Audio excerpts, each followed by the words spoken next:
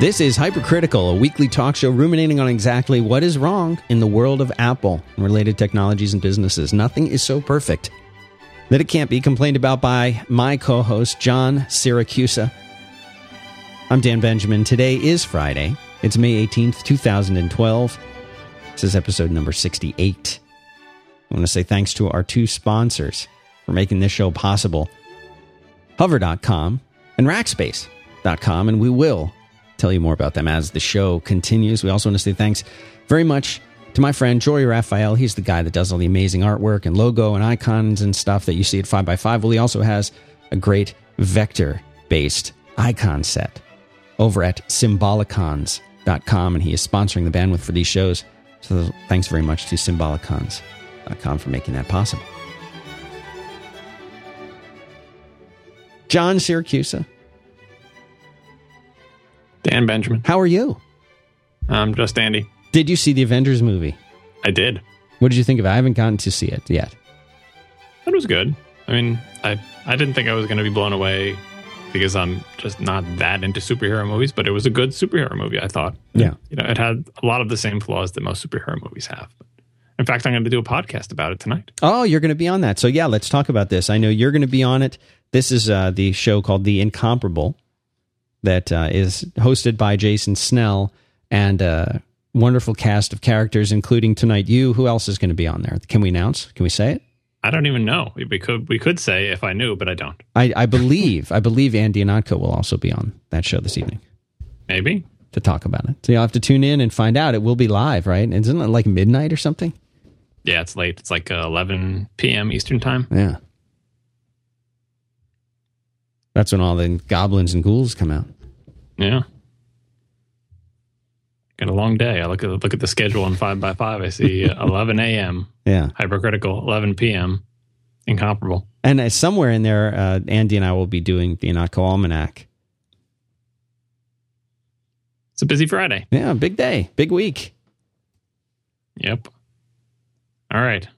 We're going to do a short show today, right? Yeah, well, that's what you want to do. You want to, you've got stuff going. I don't know what it is. What are you doing? What's happening? A meeting? Work meeting? Yeah, I just got to get back to work. Guys to work. Yeah. What are you going to do? But so this is the point in the podcast where listeners look at the scroll bar on whatever application they're using. And if they're not listening live, they find out if we're lying or not about this being a short show. But if you're listening live, you don't know. You don't know how long we're going to go. You just have to find out. But we're going to do it. It's going to be short. I swear. I am here for as long as you need me to be, John. As long as you want. You want to do a show that's 30 minutes, no problem. You want to do a show that's 90 minutes, that's fine. You tell me what you can do. 30 minutes? Come on. Let's get realistic. That's impossible. All right, so let's dive into the follow-up, because this is going to be another follow-up heavy show. I think this is the pattern we tend to follow. There'll be some fairly significant topic, and then the next show is just completely eaten up by revisiting that same topic, and sometimes the show after. So this is definitely a big follow-up show. So I'll start with the smaller follow-up. The first one is from Hendrik Kueck. Well, Kueck. I tried to look that up online. I really wish I had a good site that said type in the person's last name and it'll tell you how to pronounce it. Lots of sites do that. Sure. But I never know which one to choose. And sometimes they disagree with each other. So anyway, he sent feedback about touchscreen lag. Remember in the last show we talked about that Microsoft research video that showed what it would look like if we went from today's 100 millisecond lag on touchscreens down to 1 millisecond. It was a quite dramatic difference, and I was very excited and impressed. And so I got a couple pointers to other articles on this topic. One is by Noel Lopez called Lag, the Bane of Touchscreens, which covers a lot of the same ground as that Microsoft video. He's writing an iOS application and making a little, here's an application I wrote to show what the lag is like. And it's very similar to the Microsoft one where there's a square and you wiggle your finger around and see how much the square doesn't follow. And this is in the context of games on iOS, because you can imagine that's one place where responsiveness is very important. And this same article links to articles by someone named Mick West about game programming in general and responsiveness, not just for iOS, but for game consoles or anything. The first article is about what makes a game responsive, and it goes into pretty nitty-gritty programmery detail. So maybe if you're not a programmer, you wouldn't be interested in this, but it talks about the main game loop and the steps of, accepting user input and updating the state of the world as it exists in memory, and then rendering the scene based on the new information, and the various things that can go wrong, and how delay is introduced between you sending some input through your input device and seeing some sort of reflection of that on the screen. And the second article by Mick West is about measuring responsiveness. So say you've got a game, whether you wrote it or not, how do you go about trying to tell how responsive your game is? And this always involves strange setups of like a digital camera pointing it at a television screen, but also pointing at your hand on the controller and going frame by frame and seeing when your thumb is already all the way down on the button, and then accounting for the delay that's added by the television screen and trying to figure out how many frames of lag there is between the time that the button is pressed and that something happens on the screen, whatever that thing may be.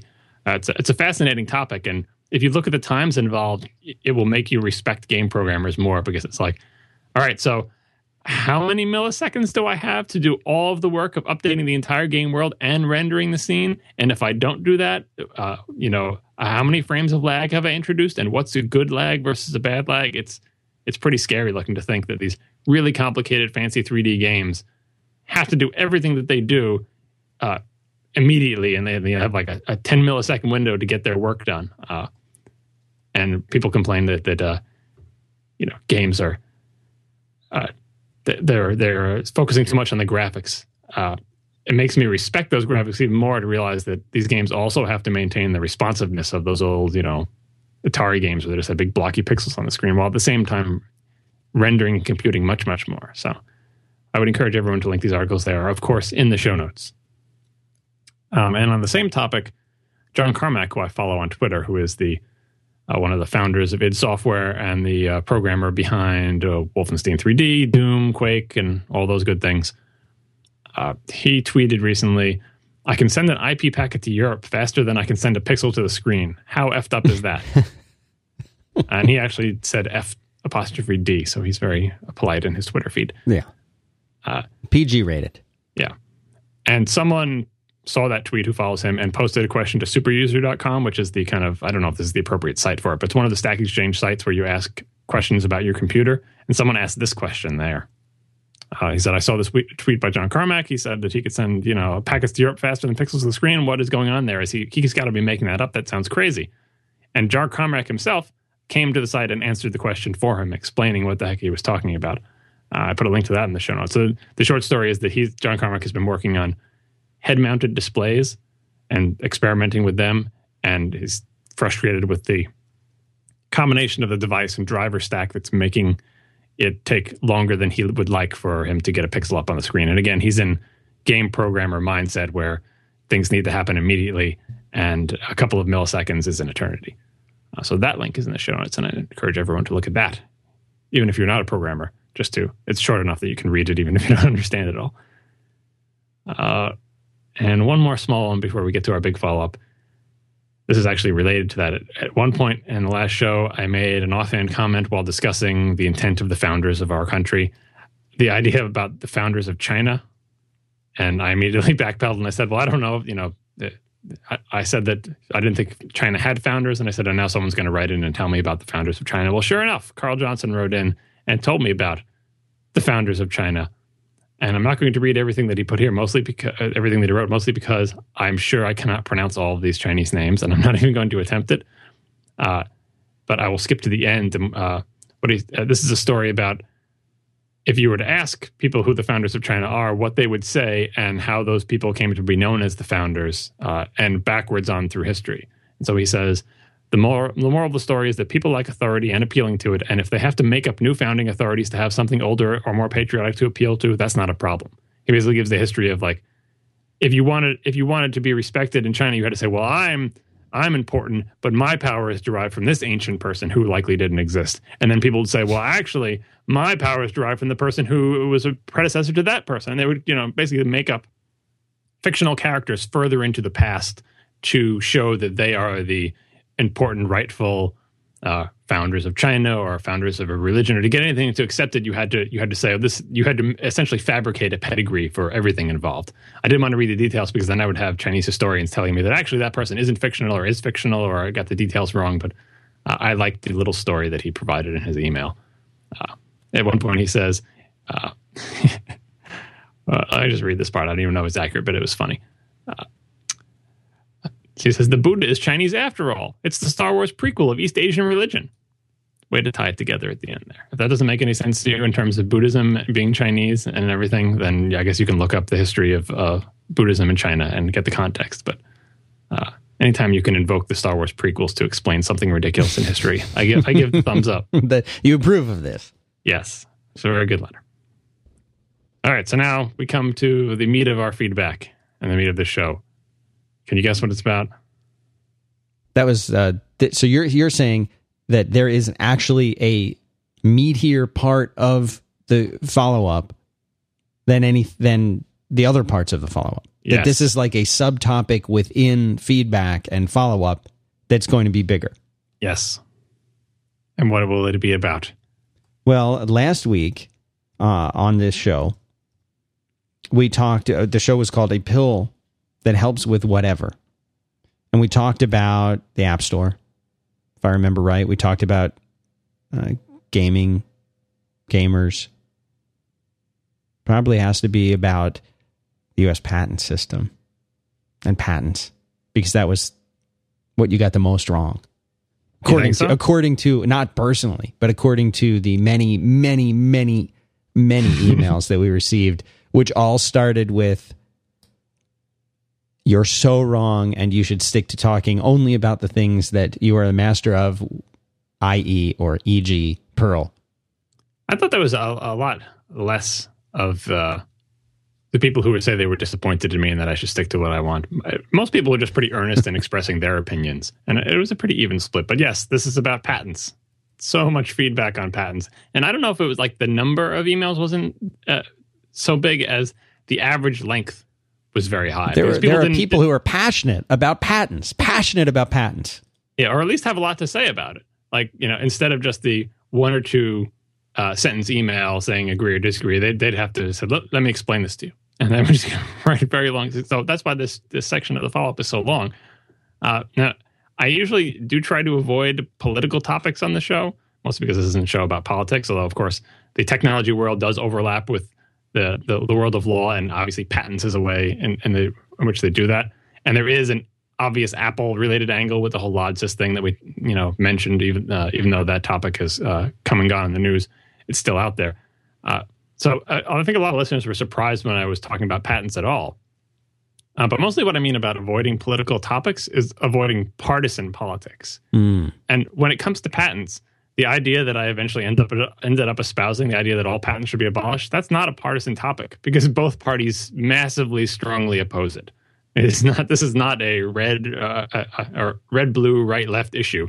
None of the parties are giving a thumbs up to getting rid of patents. It is not part of either one of their platforms, completely opposed by every part of the existing political system in the United States. So I feel like it's not political in the sense that it's dividing people, though that it hasn't stopped people from choosing right-left sides on this. Like, just before the show, someone tweeted that I was a socialist because I thought patents should be abolished. And I'm like, but I think they picked the wrong extremist group, because the other people who are like libertarians who are writing in and giving a thumbs up, like, you should really look into libertarianism. I really endorse your idea. Well, I can't be a socialist and a libertarian. Like, people can't even decide which side of the spectrum it is. I think it's not on either side of this. Like, at least politically speaking, none of the political parties in the United States want to get rid of patents. Not even close. You will never convince them that they should.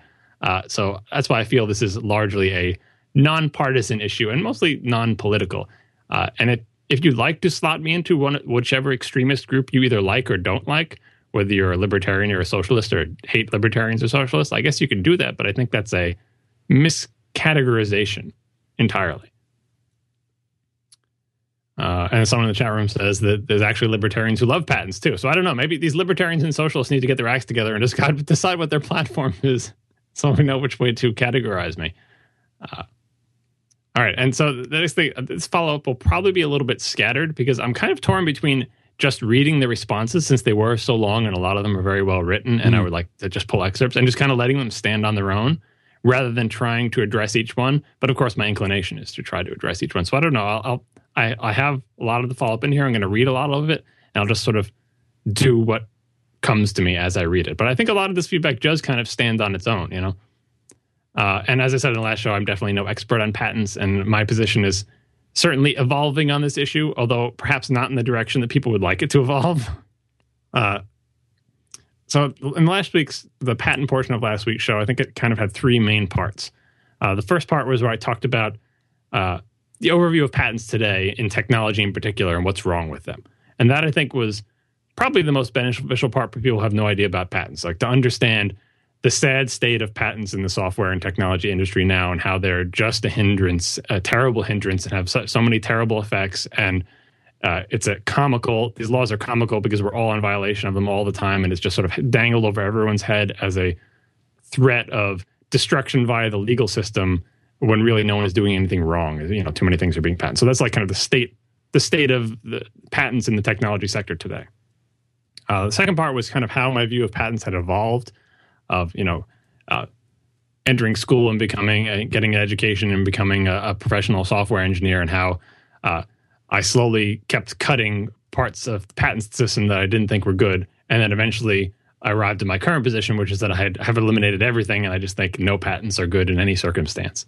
But there's one good point when I was mentioning the concept of a patent troll. This is a company that collects patents, then sues people for violation of them. One point that I neglected to emphasize, that a couple of people wrote in to tell me that I should have emphasized more, is not just what patent trolls do, which I think I explained and pointed to that episode of This American Life, I think, in cooperation with Planet Money. Apparently it wasn't a Planet Money episode, but that's in last week's show notes. That does a good job of explaining the situation. But the thing to emphasize about patent trolls is that they don't participate in this game of mutually assured destruction with patents, where big companies hoard patents and they say, well, I have tons of patents and you have tons of patents, and we'll just kind of look at each other and glare across the table and say, well, if you make a move, I'll sue you back with my patents because I've got a patent on, sending data over a wireless network, and you've got a patent on looking at a screen with your eyeballs. So we'll, don't even come near me because I've got crazy patents too. Patent trolls don't participate in that because the patent portfolios of big companies are not useful as weapons against a patent troll, because patent trolls produce nothing.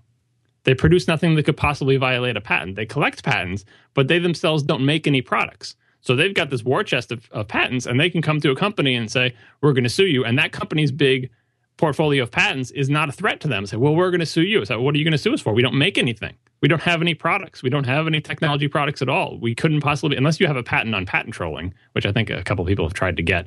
There's nothing that we do that's patentable.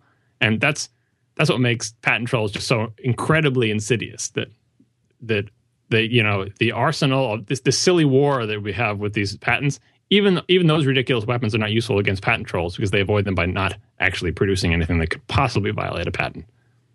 And Josh Biggs mentioned that the patent situation in technology more closely resembles nuts than mad. Do you know what NUTS stands for? NUTS? Like it's an abbreviation for something? Yeah, I tried to Google it. I don't think he made it up because I remember hearing it like in the 80s. We all heard MAD in the 80s, in the war games era and the Cold War. Yeah. Mutually assured destruction. Well, NUTS is nuclear utilization in tactical situations. I don't know if he just made that up, but I think it's the idea that unlike nuclear weapons, patents actually are used all the time, and they're used sort of tactically as weapons in small skirmishes. And it's kind of ridiculous that this incredibly powerful weapon is used to, eliminate competitors and take your thumb and squish out a little independent Mac developer like Lodsys is trying to do. So whether it's MAD or NUTS, it's definitely bad. Yeah.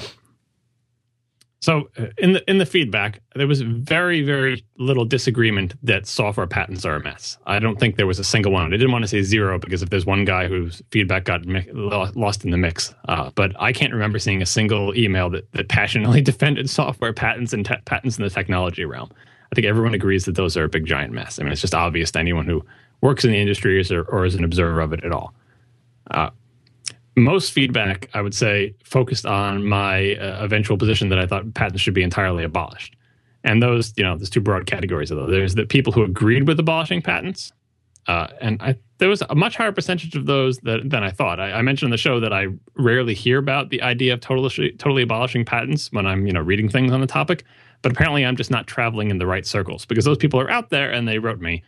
And I think I'll talk more about that general movement in that direction later in the follow-up. And then there are the people who had disagreed with abolishing patents. most of those feedback included some ideas about how the patent system could be changed to avoid the bad parts and to keep the good parts. So is that so you're saying people wrote in to suggest that this was possible? I don't know if they didn't really get into the mechanics of it being possible. They basically said, like, look, we agree. I agree with you that there are bad parts of the patent system, but what if we do X, Y, and Z? Then isn't that better? Rather than saying, we should abolish patents entirely. So here are some of the things they suggested: shorter patent terms, disallowing certain kinds of patents that are currently allowed, or just generally being smarter about what kind of patents are approved. Restrictions on patent ownership, like only letting individuals own patents and not corporations. Required licensing of patents for reasonable fees, so you can't either extort or refuse to license your patents to other people, and all sorts of other things, many of which exist in the patent systems of other countries. So we had people from like different countries in Europe and the rest of the world saying, well, here's how our patent system differs from the U.S. system, and here's why we think it's better. So lots of feedback about that. And then on last week's show, I talked about what I thought was the strongest argument in favor of keeping some kind of patent system, and that was the pharmaceuticals industry. And then I said, in the end, I didn't even that strong argument I didn't find convincing. And when I was talking about the pharmaceutical industry, what I meant to say and what I thought I had said until I listened to the program was that there's a tremendous appeal to emotion in the idea of the pharmaceutical industry and patents. I think I said appeal to authority, probably just because I'd said that several other times and it just came out. But what I meant was an appeal to emotion. And the emotional component of this is pretty obvious. Like we're all mortal, and any efforts to help cure illness or prolong life are going to be very important to us. It's kind of the important to us in an emotional way. It's very difficult to talk in a detached way about healthcare because it's kind of the version of the cliche is, won't someone please think of the children? Well, in the case of healthcare, it's won't someone please think of the everyone, because we're all going to get sick and die someday, right? So healthcare is like, but oh my God, we can't mess with that because it has a very big emotional component. Whether you yourself are ill or know someone's ill or whatever, even just abstractly, if you can think about the concept, healthcare is kind of held sacred. So that's why it's difficult. That's why it's the strongest. It feels like the strongest argument against patents because we do have that emotional connection with it. And the vast majority of the anti-abolition feedback, like don't get rid of patents entirely, contains some restatement of the same argument that I think I said on the show against the pharmaceutical industry. Like basically explanations of how the current pharmaceutical industry works, how the absence of patents would prevent it from working in that way, and also how I failed to provide an adequate solution for doing the things that are currently done by the patent system. Not a lot of new ideas and new arguments in terms of here's why you need patents. Most people went right back to, I guess it's because I focused on it or whatever, but most people went back to the pharmaceutical industry and basically restated the same stuff. Like, and I that was a lot of good feedback, but I guess I didn't go into enough depth on the show to saying that I had thought about those things. They obviously find those arguments very, very convincing, that just merely by looking at how the pharmaceutical industry works today, and saying how if you remove patents that doesn't work anymore, that's a game ender for a lot of people. And they say that's it. That's why we can't ever get rid of patents. And again, these are the same people who are still on board with like, let's fix the patent system. Let's make it not crappy for these other realms, but in the realm of healthcare and pharmaceuticals, it needs to be there, or otherwise we're going to be up the creek. So that's the broad categorization of the feedback I got, and it was a pretty even split between people who were big thumbs up to what I said, people who were totally against it, and people who were like in the middle and wanted to just change things here and there, and suggestions of ways to change it. There were a lot of good suggestions for ways to change it because I don't know anything about the patent systems of other countries, and so it's heartening to know that other parts of the world have come up with better systems than we have, at least in these particular areas. But that really shouldn't be surprising to me. All right, so now I want to go through specific instances of feedback, and this is the part where I'm going to read from your letters. Try to read from your letters. I apologize as I mangle your name. Why don't you practice some of those names while we do a quick sponsor? Good idea. Our first sponsor, and I try and switch these orders up so that they keep it fresh. We'll start with Hover. Simplified domain name management. This is something I'm so psyched to tell you guys about and have been for the last couple of weeks. because it's such a wonderful site. It's such a straightforward way to register at .com or .net or any of the other TLDs that you might want to register. You go to hover.com. Well, you should go to hover.com/Dan sent me, because then you'll get 10% off. I'm getting ahead of myself. You go to hover.com. There's a little search bar right there. You enter a domain name, or maybe you don't have one in mind, but you have some keywords. You have some terms you might want to. You just type them in, just like you're doing a Google search. You hit search. It'll come back and suggest some names for you. It'll suggest them. Now, if the name or the word that you typed in happens to be available, it will tell you that it is available, and you can register it right there. You don't have to unsubscribe or, reject 100,000 different services. In fact, you're not even prompted to sign up for any of them. A few things that are there, like Whois protection, that's going to be enabled, but you don't pay for that. It's built in. What's also built in is their really awesome transfer system, so that if you like them and you want to try moving a domain over, you can do that pretty easily. It's got a cool little, when you order something from Amazon or FedEx and it shows you the little progress bar, they've got that for your domain name transfer. And they can even handle the whole transfer for you if you want. They have a service that does that. They make renewals just as easy. So when your domain expires, they say, hey, your domain's expiring, and they hope you come back and register it again. And they also do email hosting with a whole webmail interface and everything else. It's very, very cool. And it's super simple to use. This is a really, really great. They have a very active and responsive support group, and they're also on Twitter at Hover. So really, they're there. They're ready and willing to support you. Just like the Ghostbusters. They were ready to believe you. These guys, they're ready to support you. I think that could be their slogan. We're ready to support you. Anyway, I'm just throwing it out there. They're going to have to run with it. Go to hover.com/Dan sent me. And you will get 10% off anything and everything that you buy and do there. And you can use that coupon over and over and over again, as you should, for every domain that you transfer and buy with hover.com. So thanks very much to those guys for making this show a possibility. While I was doing this, a little research, I researched the sponsors. I went there into hover.com and I typed John Siracusa into the search. Space, John space Siracusa. And it would seem that johnsiracusa.com is not available, but john-siracusa.com, available.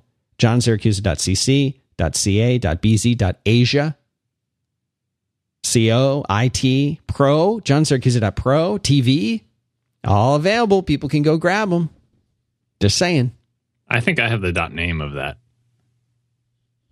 I purposely didn't get the .com because I thought it was dumb, and then I eventually changed my mind and I said, I'll just get the .com, but it was too late. But I think I do have the .name.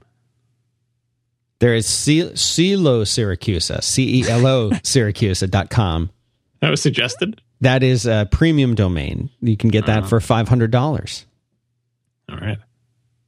But I think johnsiracusa.asia, just something you can consider. Yeah. You're international, man. You're big there. You're big over there. Huge in Japan.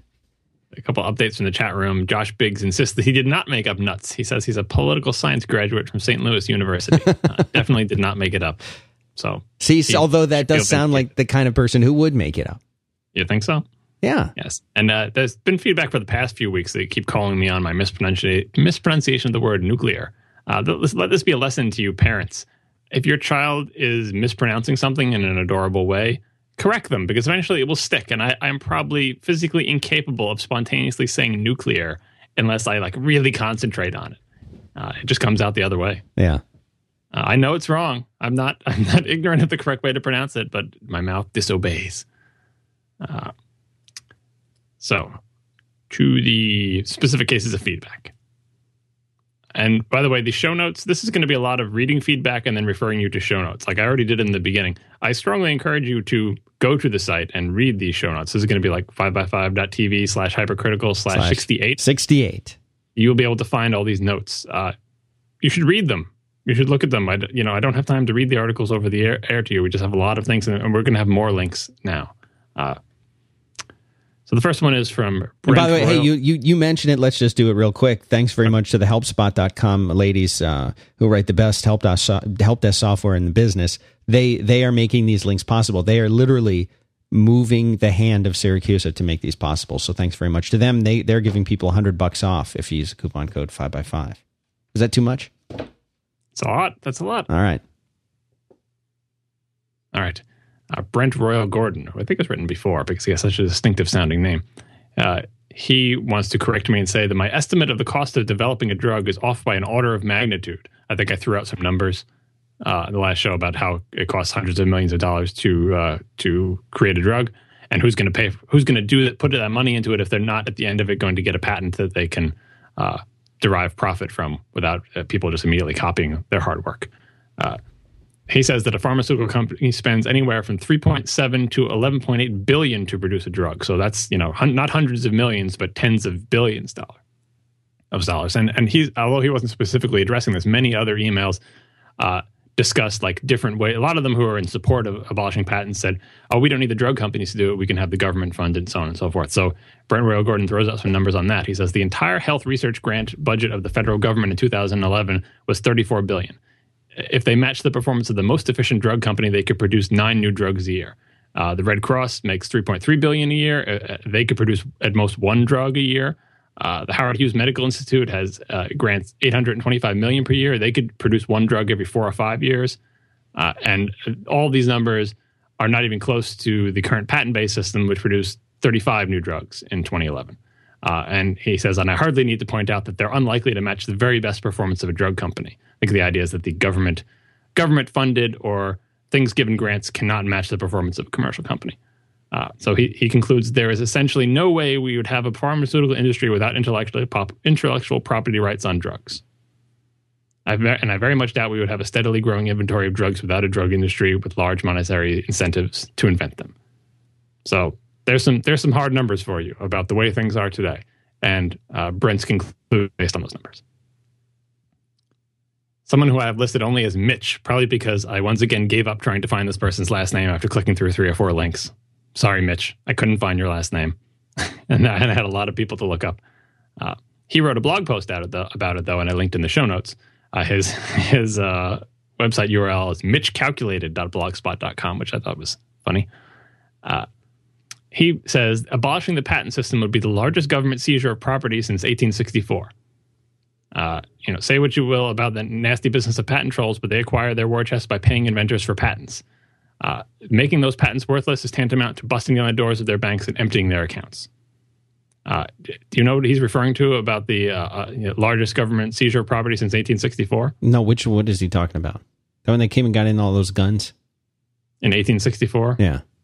He puts a little asterisk on it, and he says, this example also makes clear that such a seizure of property might potentially be an awesome idea. Paying off all the plantation owners for slaves might have been cheaper than having the Civil War. So he's referring to Civil War-related matters, I believe. Well, wait a minute. I am horrible at history. But is he talking about the Battle of something? Wasn't this in Florida, too? The Battle of the Pond, of the Ocean Pond, Battle of Ocean Pond? He isn't specific about it, but the general concept is that if the U.S. government had simply paid all the plantation owners for all their land, it might have been cheaper than engaging in civil war, although I would say that you'd still have that whole slavery problem out there, which, believe it or not, we will get back to later in the follow-up. But I linked to his blog post. A lot of people wrote blog posts. I'm sorry that I couldn't link to all of them. I did try to read all of them, but I had to pick and choose representative samples. So Mitch has a link in there. And so this, I can't move on. I have to comment. This idea that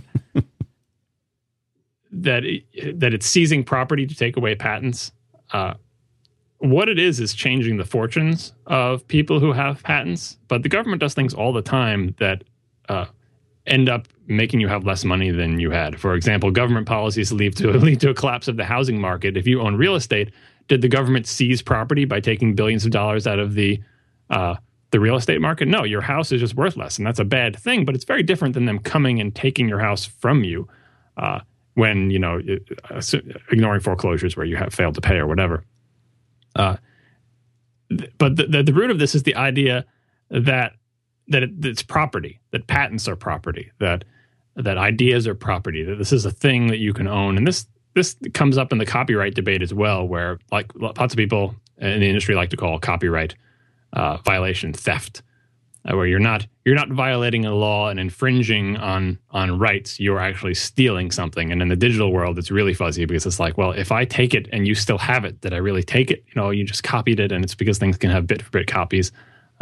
So I think we'll talk more about this later in the feedback. But this underlying assumption of the idea that it would be a government seizure of property, two things are that. One is the idea that the government takes it from you, now the government has it, and two is that it's a thing that can be taken, right? That it's like physical property in a way that connects with people viscerally, that like, you are taking my property from me. So an anonymous patent attorney wrote me, a patent attorney who wishes to remain anonymous, right. Let's say.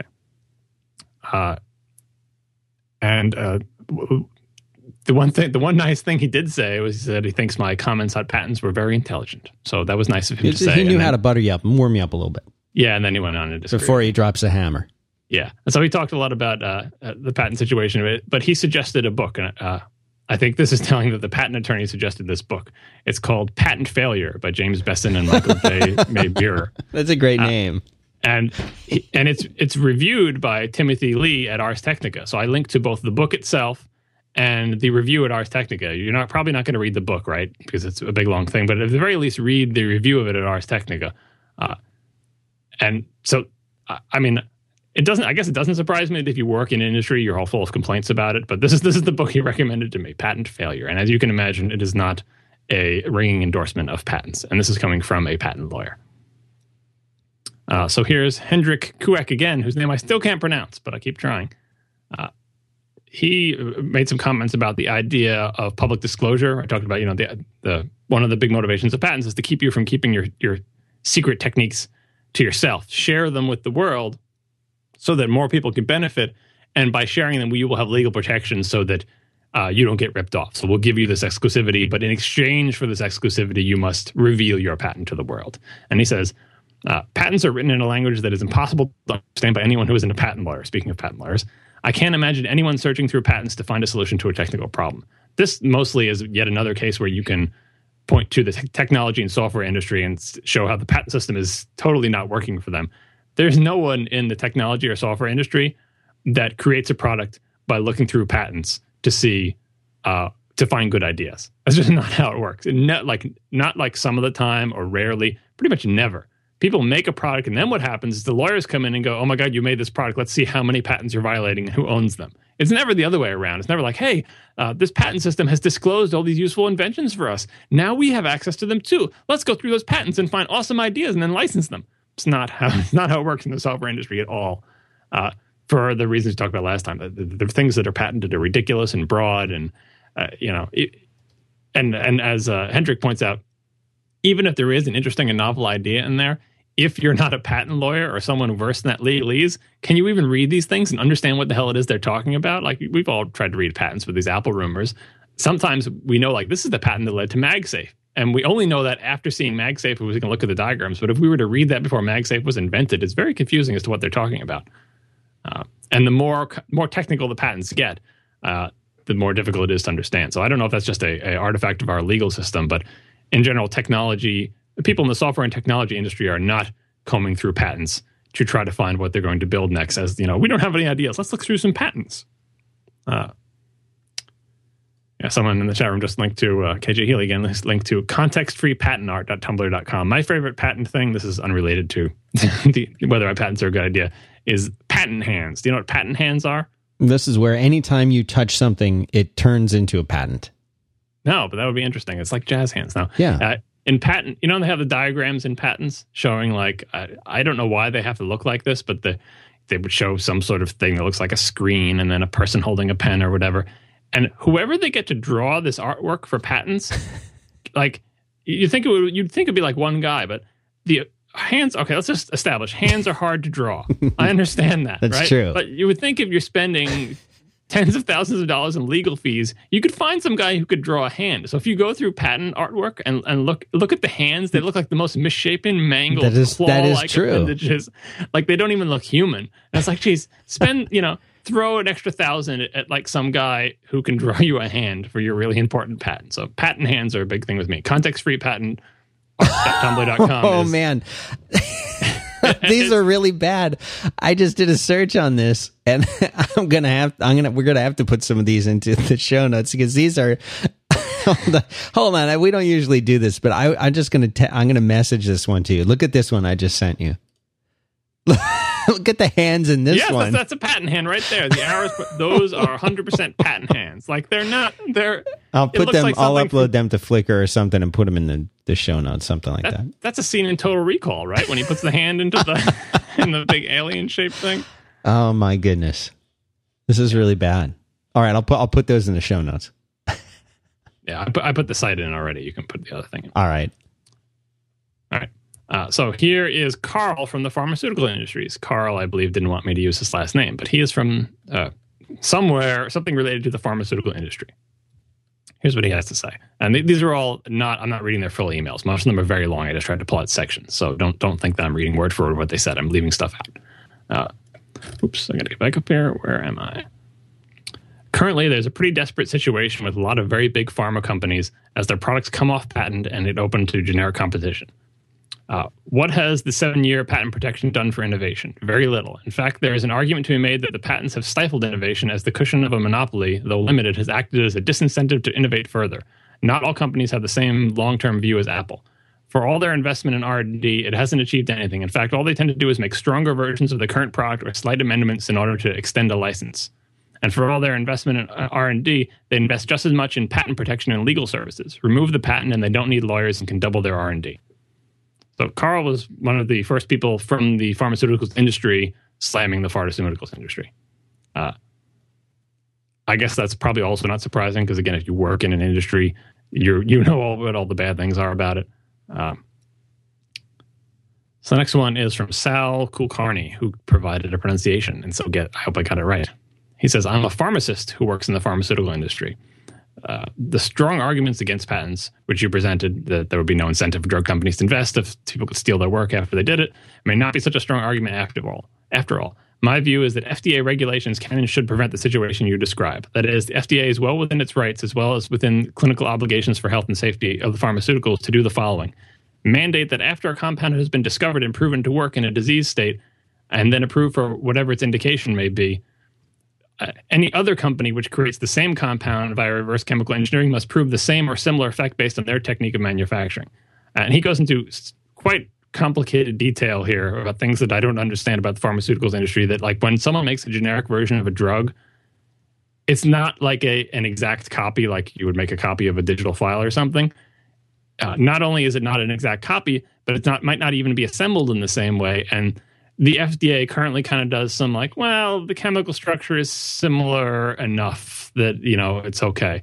And his idea is that system, that if, it's like, well, someone else did spend all the money on the approval process, which is a huge chunk of the cost of bringing a drug to market, is that approval process of getting past the FDA. If someone else does all that work, you don't just get the freeload off of that work and say, no, we can just bang out the generic version because we'll just look at what they made, buy one of those pills, reverse engineer it, make our own pill, and say, oh, no, FDA. See, it's like it's chemically similar enough to that other guy's thing. So his solution with that, instead of using the patent system, is to simply say, oh, so you want to bring that drug to market? Well, you have to prove that the thing that you make is as safe as those guys did.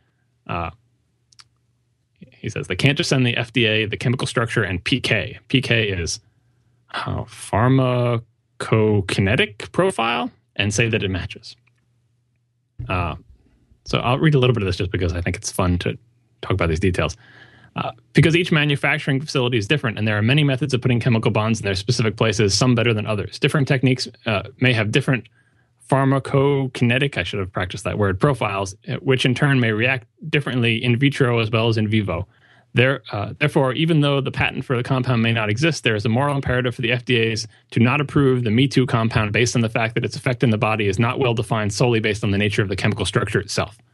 Furthermore, expedients used, i.e. binding agents, lubricants, capsule gelatins, also vary between manufacturers and techniques. And he goes on to say how the current generic system works and how they relate to the name brand stuffs. Let's see what we have here. And what the rules they have to go through to basically get their products to market, piggybacking on the work done by others. And he says that these rules could be bolstered to require actual human clinical trials, not as much as the initial critical trials from the originator's company, but enough to supply a window of exclusivity for the originator's compounds. In essence, patent exclusivity without needing a patent.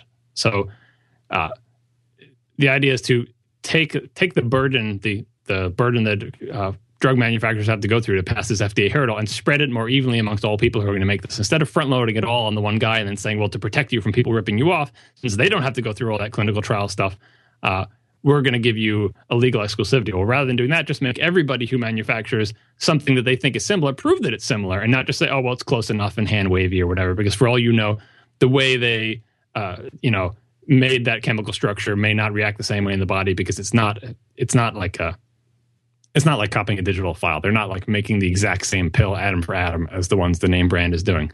Many things could be different. And if we held them responsible for proving that the thing really does what they say it does, then that gives the original manufacturer a window of exclusivity simply by the fact because they can't become certified by the FDA in the amount of time that's left there. So that was a pharmacist giving a suggestion for a similar system that doesn't involve patents. And speaking of that, Thomas Pogue has a TED Talk called Reimagining Pharmaceutical Innovation that I linked to. Here's the synopsis. By reforming harmful supranational regulations, Thomas Pogue is developing a complement to the patent system to stimulate pharmaceutical innovations that would be accessible without delay to poor and affluent patients alike around the world. So here is someone trying to come up with a parallel system to patents to work in places where patents don't. And a couple other people sent in examples of drug companies willingly foregoing patent protection in third world countries just to get their drugs out to more people. So sometimes the patent system is a hindrance to them getting what they want. So they would have said, well, we'll just ignore patents because we're trying to do some larger good for the world. And this Thomas Pogue thing is an idea for an alternate system. Ian Silverwood writes in about the idea of trade secrets. He says, if you have a trade secret, but then you die, the knowledge is lost forever. Knowledge is accumulative, and patents allow people to build on others' work. If there are trade secrets, then improvements to someone else's design are unlikely because you cannot know how their system works. I read this one mostly because of the assumptions underlying it. And the assumptions underlying it are kind of linked to that one with patents as property. The first idea is that if you come up with an idea that you have some...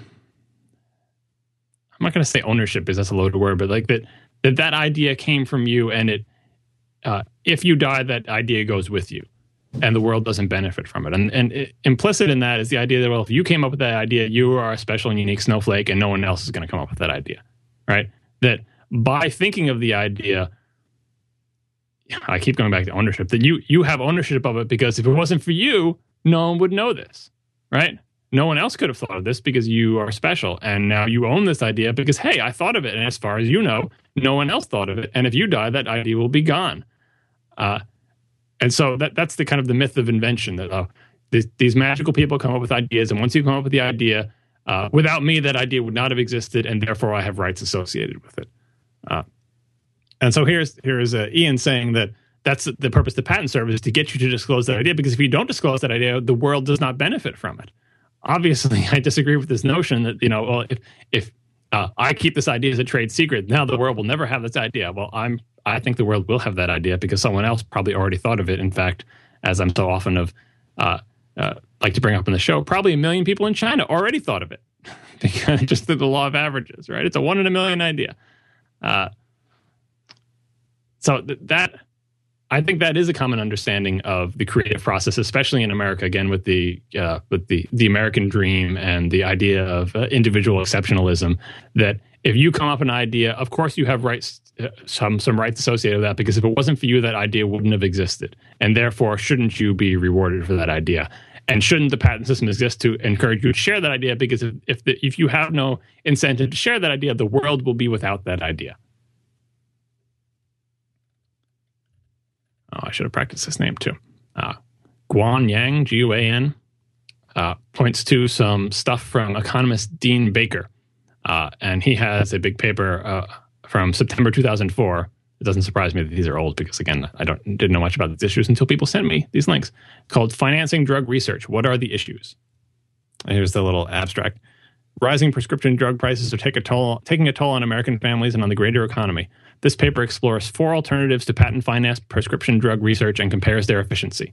So if people wanted to look at some ideas from an actual economist about how the drug industry could be funded without patents, and I think this is focusing on controlling costs, because the current patent system, though creating a lot of drugs, is also creating a lot of expensive drugs. So here's an exploration of possible other ways to fund the pharmaceutical industry.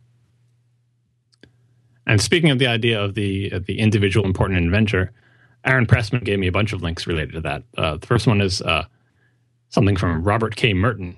He's making the case that Eureka-type breakthroughs and inventions are more myth than reality, and that most important breakthroughs are made at the same time by multiple independent sources. This Robert K. Merton guy lived a long time ago, so this is not a new idea. Aaron says that he doesn't think this guy's most famous paper, entitled The Normative Structure of Science, is anywhere online because it's from 1942. But if you look at Robert K. Merton's Wikipedia entry, you could find a lot about it. So I couldn't link to that paper. But he makes a similar case in a 1968 book review of James Watson's book on discovering DNA. And this is in the New York Times. I have a link in the show notes. It's called Making It Scientifically by Robert K. Merton. And then Aaron points out in a more recent link, I'll quote his description here because he's another person who sneers at Malcolm Gladwell. In his typical science-drowned in anecdotes method, Malcolm Gladwell made a stab at explaining Merton in the New Yorker once. And he says, in case you can't guess, I don't like this article very much. This is in the New Yorker. It's all about the idea of the individual inventor. And if you don't like Malcolm Gladwell, you probably won't like this article because it's Malcolm Gladwell-y. But if you do like Malcolm Gladwell, hey, there you go. He makes a accessible, fun version of the same idea. And finally, he provides a link to an article in Science magazine, or whatever it's called. What are they called? Scientific Publications? Yeah, from Scientific Journal. There you go, Journal. From May 1998, called Can Patents Deter Innovation? The Anti-Commons in Biomedical Research. It's by Michael A. Heller and Rebecca S. Eisenberg. Link is in the show notes. And here's the abstract for that. The tragedy of the commons metaphor explains why people overuse shared resources. However, the recent proliferation of intellectual property rights in biomedical research suggests a different tragedy, an anti-commons in which people underuse scarce resources because too many owners can block each other. Privatization of biomedical research must be more carefully deployed to sustain both upstream research and downstream product development. Otherwise, more intellectual property rights may lead paradoxically to fewer useful products for improving human health. This is another example of people involved in an industry, and this is, the healthcare and the biomedical industry, seeing patents as causing damage to the industry and stifling innovation rather than encouraging it. Aaron Trass gave one of the best summaries of challenging the idea that I put forward about not caring about the founder's intent when I was talking about the copyright clause, and that I don't particularly care what they intended. I only care what's a good idea right now. A lot of people send in a similar idea that, why do we care what the founders think? The question I posed last time. And he says basically we have two tools available in the U.S. court system to figure out how the judicial system should interpret the law. One is stare decisis, which I hope I pronounced right, which is basically precedent. It's saying what court cases have been decided about this in the past. So precedent is a big influence on how the judicial system works in this country. And the second one that we had to go on is original intent. What is the intent of this law? And then you interpret the law according to that original intent.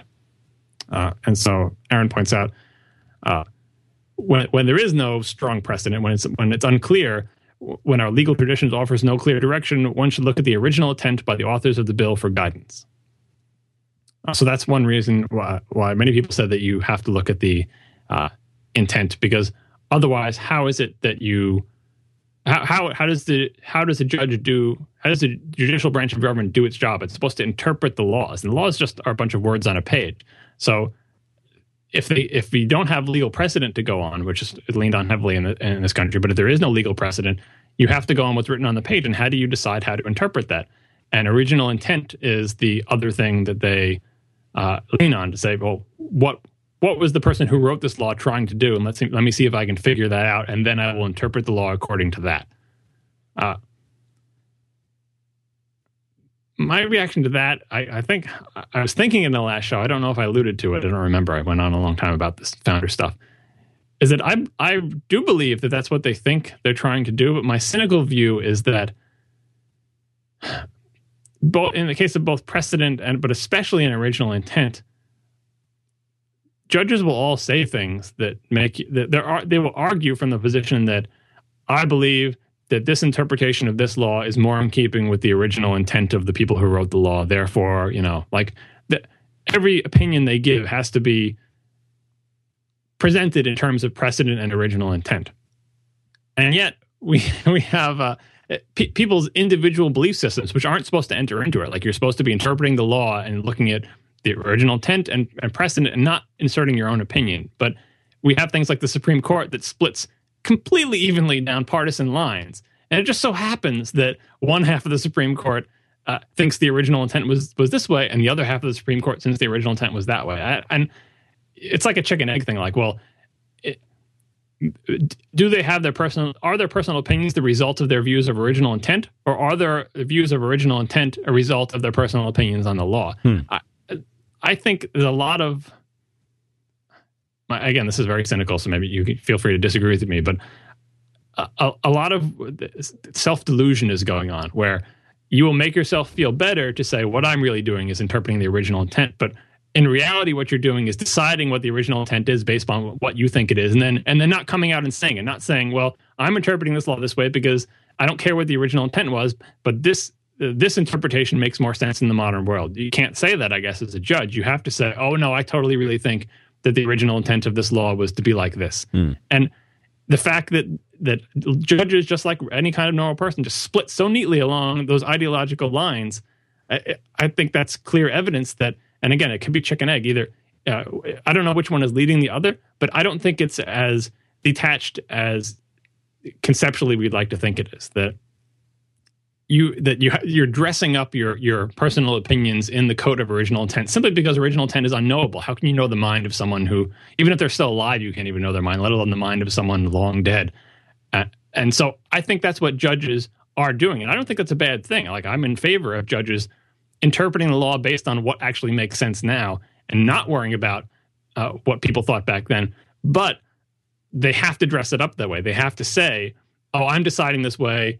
Precedent is another thing. Like, you've got precedent, and that's the more cut and dry, because you just look at past cases and see what those opinions were, and then, you have precedent to go off of. But for original intent, when there's no precedent or when you need to augment precedent with something, they always have to say, well, I believe the original intent of this law is X, Y, and Z. And it's almost like witchcraft, or like having a seance. Like, I believe that this law was intended to do, but you're interpreting, like, written word is not precise. And they can't come out and say, I don't really care what the original intent of this law is. Their original intent was stupid if that was their original intent, and we should interpret this thing differently today. But in effect, that's what happens. Over the years, the same exact words get reinterpreted and reinterpreted and reinterpreted. And do you think, as we get farther and farther away from the time that those laws were written, people are getting better and better at figuring out what their original intent was? Or are we just simply changing how we interpret it because the old things don't make any sense? That's what I think it is. I think that regardless of what they say and what the principles of our legal system are, as time goes on, and as you get farther and farther away from any particular law, the creator of that law, like many years, and they die and so on and so forth, we just keep changing the interpretation. And it's not because we're getting better at discerning original intent. It's not because we're getting closer to the original intent. It's because we're disregarding, slowly but surely, disregarding original intent and saying, I don't care what the heck they thought 10 years, 50 years, 20 years ago, whatever.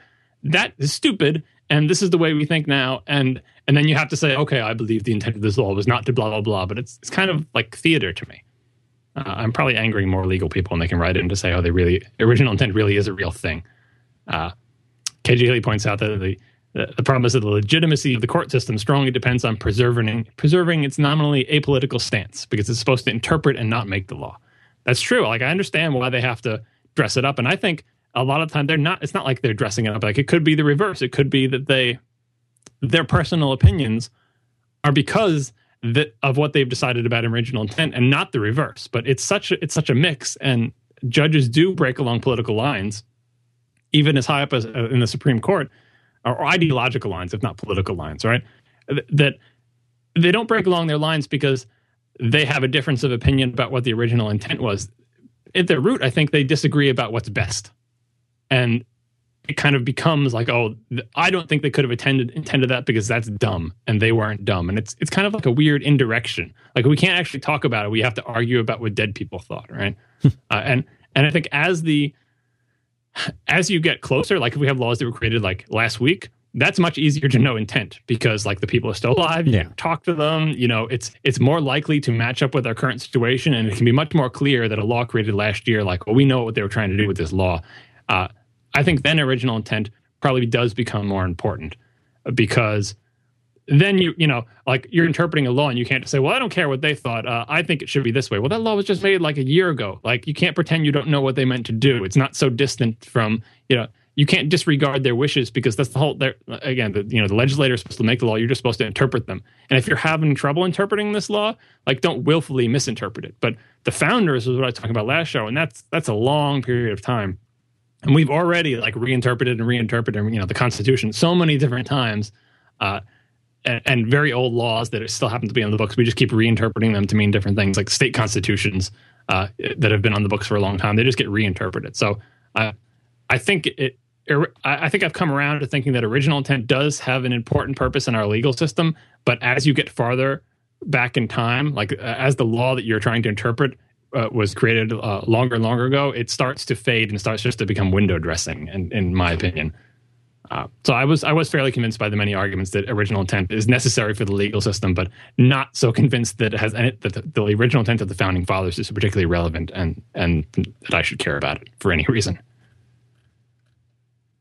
Eric Smith writes in to say, John's opinion of patents is clouded by the fact he's a software engineer. Again, the implicit understanding that patents are so disgusting in the software industry. Right.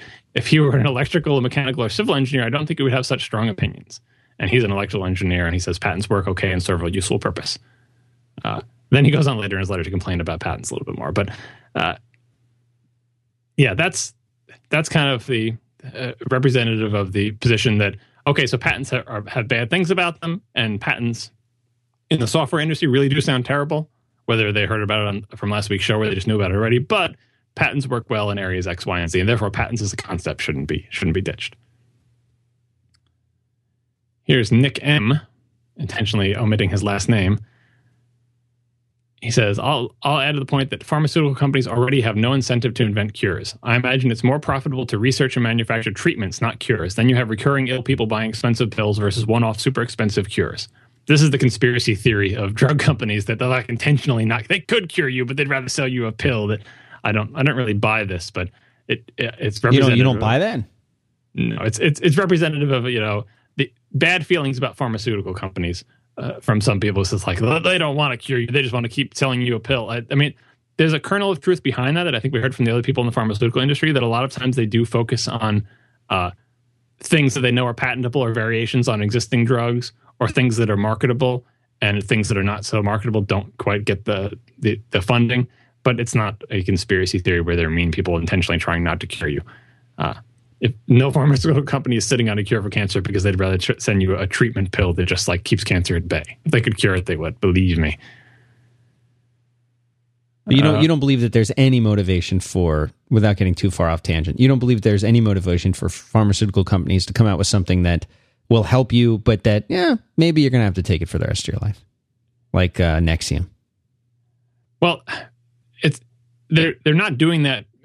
They're not ignoring a better solution because that's just what they happen to come up with. There is the idea that the current system incentivizes certain behaviors, but it's not as if they could do one thing, but they're intentionally not doing it because they want to make more money doing it the other way, in terms of like curing versus just treating. Nick M says, perhaps without patents and with an alternate source of R&D funding, for example, the government, there would be a win-win for researchers, manufacturers, and consumers. Perhaps then we would see some truly revolutionary cures. Yeah, this borders on the, I just don't like conspiracy theories that we would have these awesome, revolutionary cures. They know about them, but they're I don't buy that. I don't buy that myself. I don't think that there's somebody sitting in there, with a cure to cancer and like, we won't release. No, I don't believe that. Yeah, so I don't believe that for a minute. That's like from a bad movie. Yeah, I don't buy that for a second. But I don't think that pharmaceutical companies mind that a lot of the drugs they come out with are drugs that people take for 5, 10, 15, 20, 30 years.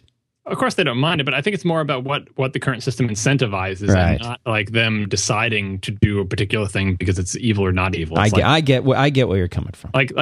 This is the system that they're working within, and this is the behavior that incentivizes, and they didn't come up with the system, they're just working within it. So speaking of that, here's an anonymous listener who writes in to say, what's a well-intentioned software engineer to do when the company they work for, the company that pays them a very good salary and provides relatively stable employment in this economy, tells them to patent their software no matter how obvious the idea is, while dangling money in front of them? The obvious answer is don't work for a company like that. That's fine for Merlin.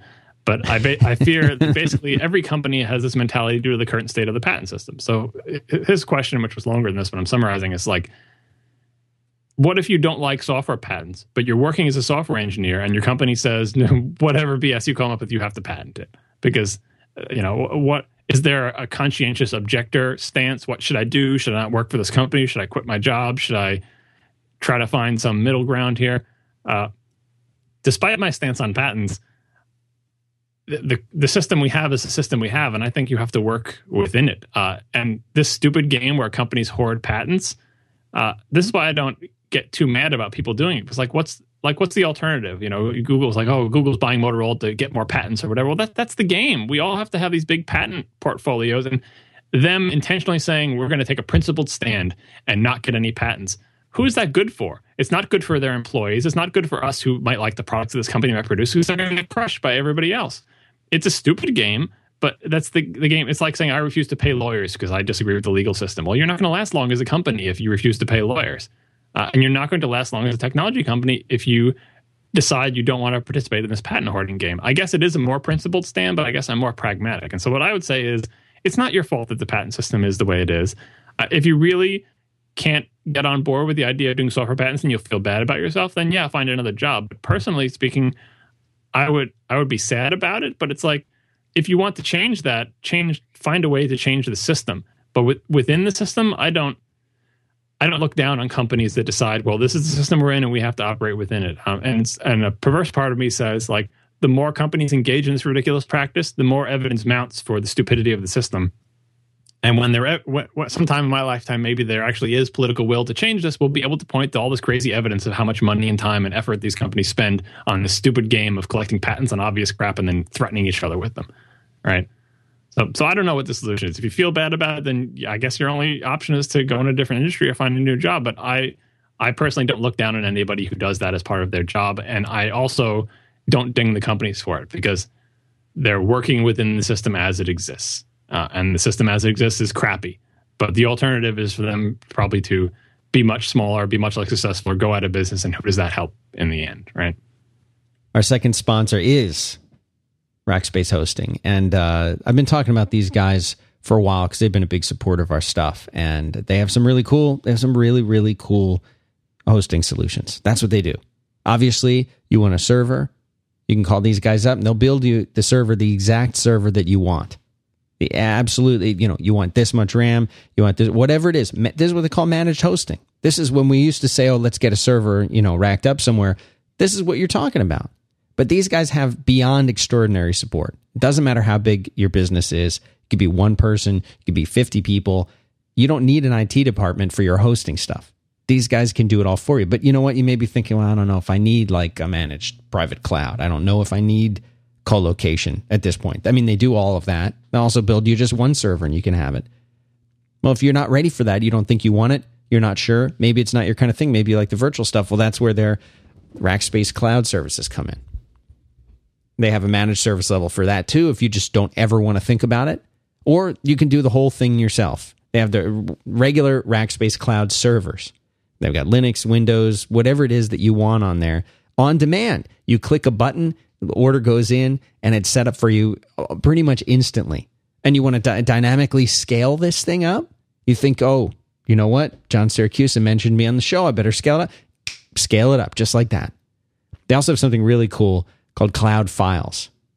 So this is secure also. It's scalable, but it's online storage. You pay just for what you use. You store the files that you want to use. They've got a really awesome file manager that you can use, or an API if you're the programmer type. And it's fast global content delivery on the Akamai CDN. It's powered by OpenStack, which if you're a developer, you already know what that is. This on-demand storage and content delivery, great for any kind of files, whether they're images, MP3 files, you name it. So check these guys out. You can check all of this out by going to Rackspace.com. And if you want to see the cloud stuff I was talking about, Rackspace.com/cloud. Thanks very much to the Rackspace people for being such longtime supporters of this program and other programs here at 5x5. I'm looking back at Nick M's comments, and I think I wasn't trying to say that Nick M is specifically a conspiracy theorist, just that his email reminded me of people who do say things like conspiracy theory. So I don't want to be unfair to him, but he basically is talking about incentives and what's incentivized. He was not saying that they have secret cures in vaults. It just led me to think about people who say things like that. But Nick M is not one of them. I just want to be clear and be fair to him. I like that I can hear your mouse wheel this loud. time. This is a different. Usually I don't get to hear the mouse wheel, but this time I can hear it. You know why you don't hear the mouse wheel? Because what I usually do is move the scroll thumb, and the click is much more quiet. But Lion's lack of arrows on the scroll bars is annoying me, so I can't really click on the arrows, hold down on them, and sometimes I fall back to the mouse wheel. It's do you always view the scroll bars? Did you have that option checked? Yes. I finally broke down and checked it. Finally, after I don't know how long has Lion been out, I finally, just the other day, I just, with a single tear down my cheek, I just said, I got to do it. So beautiful, too beautiful to live is our scroll barless world, right? Unless you're on iOS. That's right. So Jeff Cooper writes in again about original intent. And he says, whatever one might think of original intent, it's besides the point in the intellectual property realm. The Constitution sets a broad goal and a general methodology to promote the progress of science and the useful arts, blah, blah, blah, but leaves the specifics to Congress. So he's saying that like original intent doesn't matter because that clause of the Constitution does not say exactly what has to be done. They just kind of give the goal, and don't you agree with the goal? And I do agree with the goal that science and the useful arts should be promoted.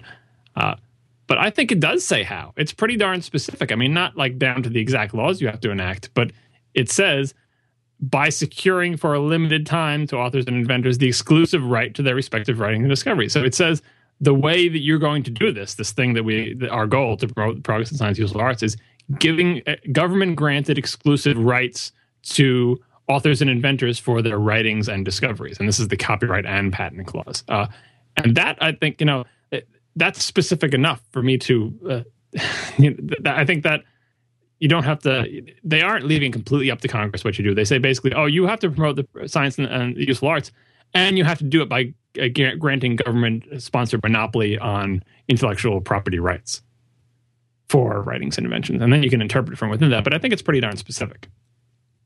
It's not completely broad and just completely left up to Congress. Because you can imagine many ways to promote the progress of science and the useful arts that don't involve the government giving exclusive rights to intellectual property, what we now know as intellectual property. And he says, second, I'm baffled by John's apparent conflation of ideas and inventions. They are not the same thing. A cure for cancer is an idea and is not patentable. But a particular chemical developed at great expense for the purpose of treating a particular cancer, that's more of an idea. I think I have a thing on this same idea later. But so what's the difference between an invention and an idea? What's the difference between something that's purely conceptual and a manifestation of that concept? How do you define that? Yeah, I guess I'll get more to that later in the notes because we're almost getting up to it. But I'll just leave that out there. That's his point, and a couple other people brought up what their own personal opinions of things that you should be able to patent, like inventions, and things you shouldn't be able to patent, which are ideas. So here's Jeff's example is a cure for cancer is an idea. Hey, we should cure cancer. Not patentable. But a particular chemical developed at great expense, blah, blah, blah, for the specific purpose of treating a particular cancer, that's an invention. Many people in their emails made that distinction, and they just put things on one side of the line that should be patentable because they're inventions and shouldn't be because they're ideas. And as you can imagine, that line for individual people moves all over the place of what they think is on either side of the line or not. It's definitely, but the main point is it's definitely not clear cut. So Jeff concludes, I'm not at all reassured by John's assertion that if patents were eliminated, although the industry would be badly disrupted and research would slow down substantially for a while, everything would be all right in the end.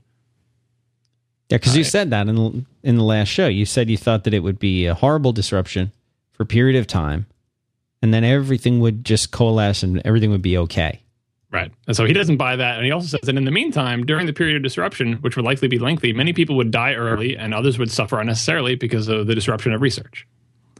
So this was a common refrain, especially from the people who explained in great detail how the current system works.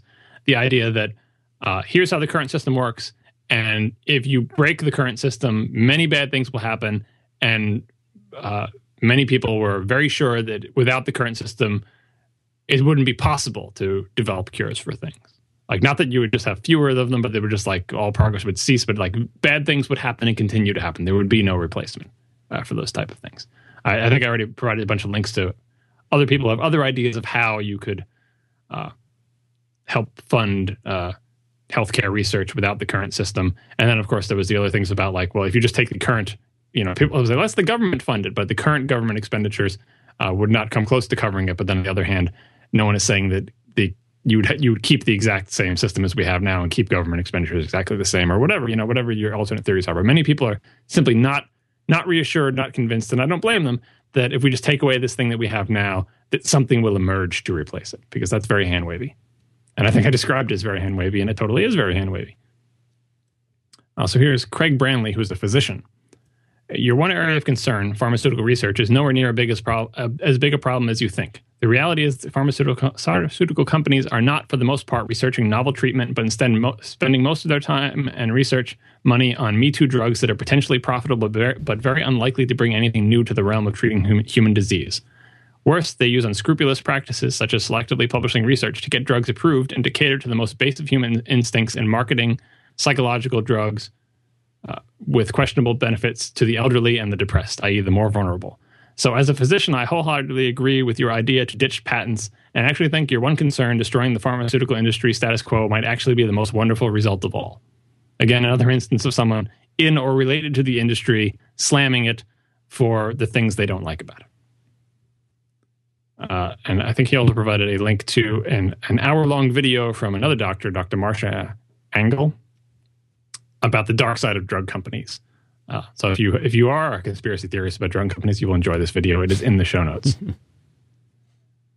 And finally, the last section here is from my friend John McCoy, who actually provided an IM during the show to say that what that guy was referring to in 1864, he says he thinks he's talking about the Emancipation Proclamation, which was actually 1863, not 1864. And I'm assuming his politically incorrect implication, the author of that blog post, is that the largest seizure of property is when, the Emancipation Proclamation came and all of those slaves that were the property of people in the South were now emancipated, and now you had removed their property, which presumably they paid for, which is fairly distasteful and perhaps not a great analogy. And as I said, we will get into distasteful analogies, more of them right now. So here's this one from John McCoy, and I asked him whether I could talk about this on the show, and he said as long as you emphasize that he realizes this is a terrible analogy, and that's why he would never use it, because they are not equivalent. He was in the process of, when he came up with this, trying to think of a better analogy that actually was more appropriate. So with that disclaimer, the idea that these things are not equivalent in any possible way, and that he would really like to come up with a better analogy, but this is what we've got so far to work on. And so his idea is that people defend copyright and patents on the ground that it makes possible things that would otherwise be impossible or unlikely. And the answer to that is that the pyramids, the pyramids in Egypt, are remarkable, and they were only possible through slave labor. And so you mean no aliens? Or aliens, one or the other. Okay. But the upshot is that you can't judge everything on outcomes alone. So here's the idea that, so even if we accept, the most extreme version of this is, even if we accept that the current patent system in the U.S. is the only way to produce the number and scope of drugs that we currently have, if you decide that the patent system is not justified morally, ethically, or whatever, you can't say, yeah, but we really need that cool thing, therefore, the ends justify the means, right? So, like, the pyramids are awesome. Does that mean you endorse slavery? Well, no. Well, what if I tell you could not have made the pyramids at all without slave labor? And you're like, oh, well, the pyramids are cool, but there's no other way to make the pyramids during that time without slaves. I don't even know if this is true historically. People can write in and tell me that the pyramids were not actually built by slaves, and that's bogus or whatever. Again, this is a bad analogy, but pretend it's all fictional. None of these things are real things. The basic idea is that you can't just look at the outcome and say, well, I totally want that outcome, so I don't really care if the system is bad or good. I don't think most people are doing that, because I think most people do think that the patent system is, the idea of patents is a solid one, is fair, is justified, is moral, ethical, whatever word you want to use. But if you think that the idea of exclusive ownership of an idea or even an invention or anything like that is not the right thing to do, as I currently feel, it's not particularly persuasive to say, even if I accept that your idea is true, that like, well, we wouldn't have the drug system at all. You know, we wouldn't have these drugs at all if we didn't have this system, right? And you could be weighing evils like, well, do you want all these people to die? Well, now you're getting like, all right, so maybe, you know, you're weighing what's worse, this thing you oppose, the patent system, or people dying. So it does have to weigh things, but you can't just judge by the outcome. You have to talk about how those outcomes came to be. What was necessary to make that happen. And speaking of this, and speaking of the copyright and patent clause in the Constitution, as I think I said on Twitter to somebody recently, there is definitely a path from the idea of no patents for anything to the idea of no copyright for anything. But I personally have not walked that path. And this gets into the line between an invention and an idea. And I think that line moves as technology makes things more trivial to create. So the extreme example, we must go to sci-fi, and to humor you, I will go to Star Trek. To humor me. That's right. To humor you. All right. You. Thank you. If we had Star Trek replicators, right? If we had, you know, you could just assemble anything at the atomic level, right? Okay. Wouldn't copyright law apply to all matter? Right? It's an accident of history. Not an accident, but like our current point in history makes some things trivial to make exact duplicates of, and some things less trivial. And I think most of the people are talking about invention versus idea and where that line is. That line is defined by the technology available today. So if we all had Star Trek replicators, everything would be copyright. Because you said, I carved this beautiful wooden carved chair, right? I did it by hand with a knife. And you snap your fingers and go, all right, well, I just made my replicator make an atom for atom copy of that. Right.